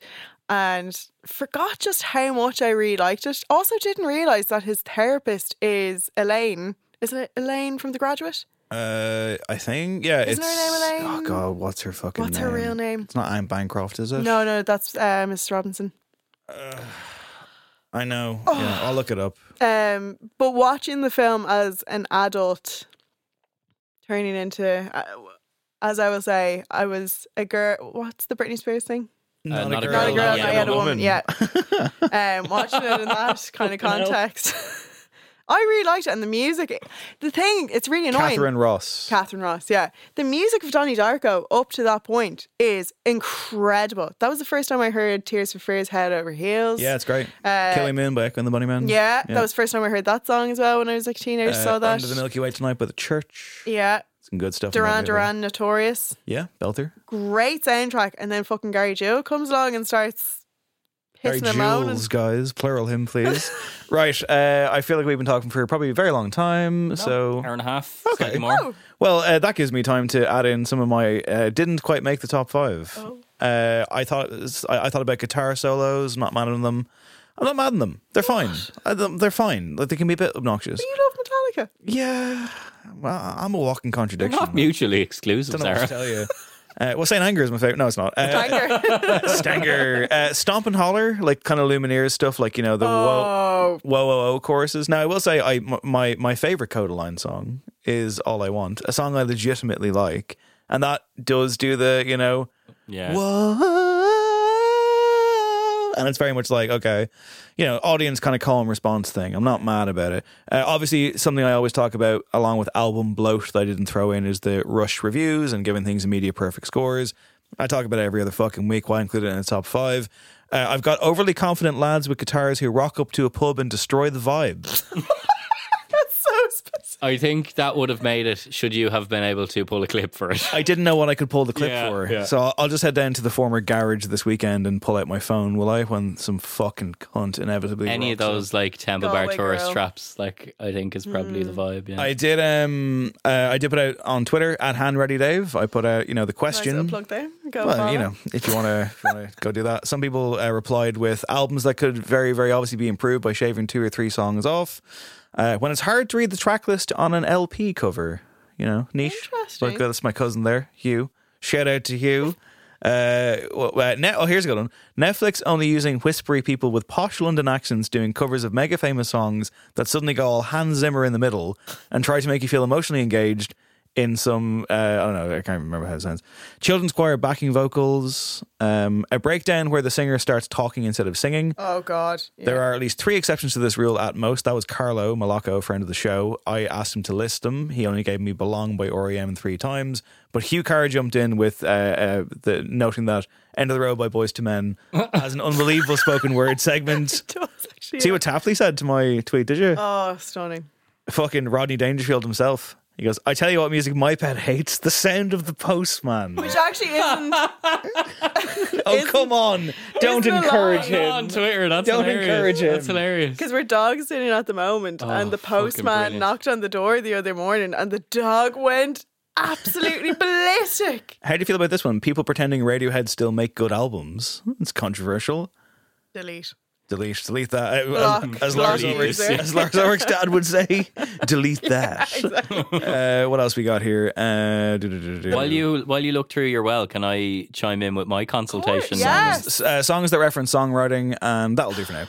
Yeah. So, yeah. Yeah. I think you're going to say what I was going to say next. okay, well, Dave consulted me, as we often do during. I consult him about everything. in my during life. Your life coach. we've got a good rapport, So I said EPs. I can't hack an EP at all. Surely you've produced EPs before. No, not one. You refuse, do you? I think as a debut, I think it's so pointless. I don't see if you are doing an EP why you wouldn't just do a record as your first thing and just spend a little bit longer on it. It just feels like a bit of a cop-out to me. And also, bad album art. Album art that just doesn't... What's the worst one? The most recent worst one is the dry cleaning one with fucking pubic stump hair. work. It's disgusting. Yeah. Pubic hair in soap. I do love the colour of the soap, though. Okay. You can love it all you want. It's still horrible. That's interesting about the EPs. Yeah, I don't know. It's just maybe that's just a personal thing, and maybe it's like it could probably be defined more as like EPs as a first release long form. Can you hit me with the big one that you chose, though? The big one I chose a few. Begins with a K. Hang on, let me go back. I'm looking through my stuff. How many do you have? I'm going through our text. Any honourable mentions, Zara? Yeah, I had a few. Like obviously, like you were saying, albums over like 50 minutes long. But I was like, that's talked about quite a lot. I also had Dermot Kennedy's voice. I find very annoying. Someone else threw that at me, and his vocal style, which has influenced other kind of lads with guitars in Ireland. And also, Mick Pope suggested limerence, aka like overly the limerickfication of no, like kind of overly attached in terms of the lyrics, where like you're infatuated with someone and they're intruding your thoughts, kind of stuff. I think it fits into the kind of, but I'm like, well, I can't vibe with that because I like emo. Yeah. And then the last one that I had that I was kind of considering, but actually was just a bit difficult to get like a broad church of like examples of it, was lyrical cliches, but specifically the line "feet don't fail me now." I fucking hate it. I hate when Now, I people would have say loved to that. hear the supercut of that. But you will finish off with your number one. We're coming into Eurovision time, everybody. The key change. Fucking hate it. Hate it. Hate it. Wish it would. I actually looked it up after I said this today. I was like, key changes in songs. They're the hammiest, worst things ever.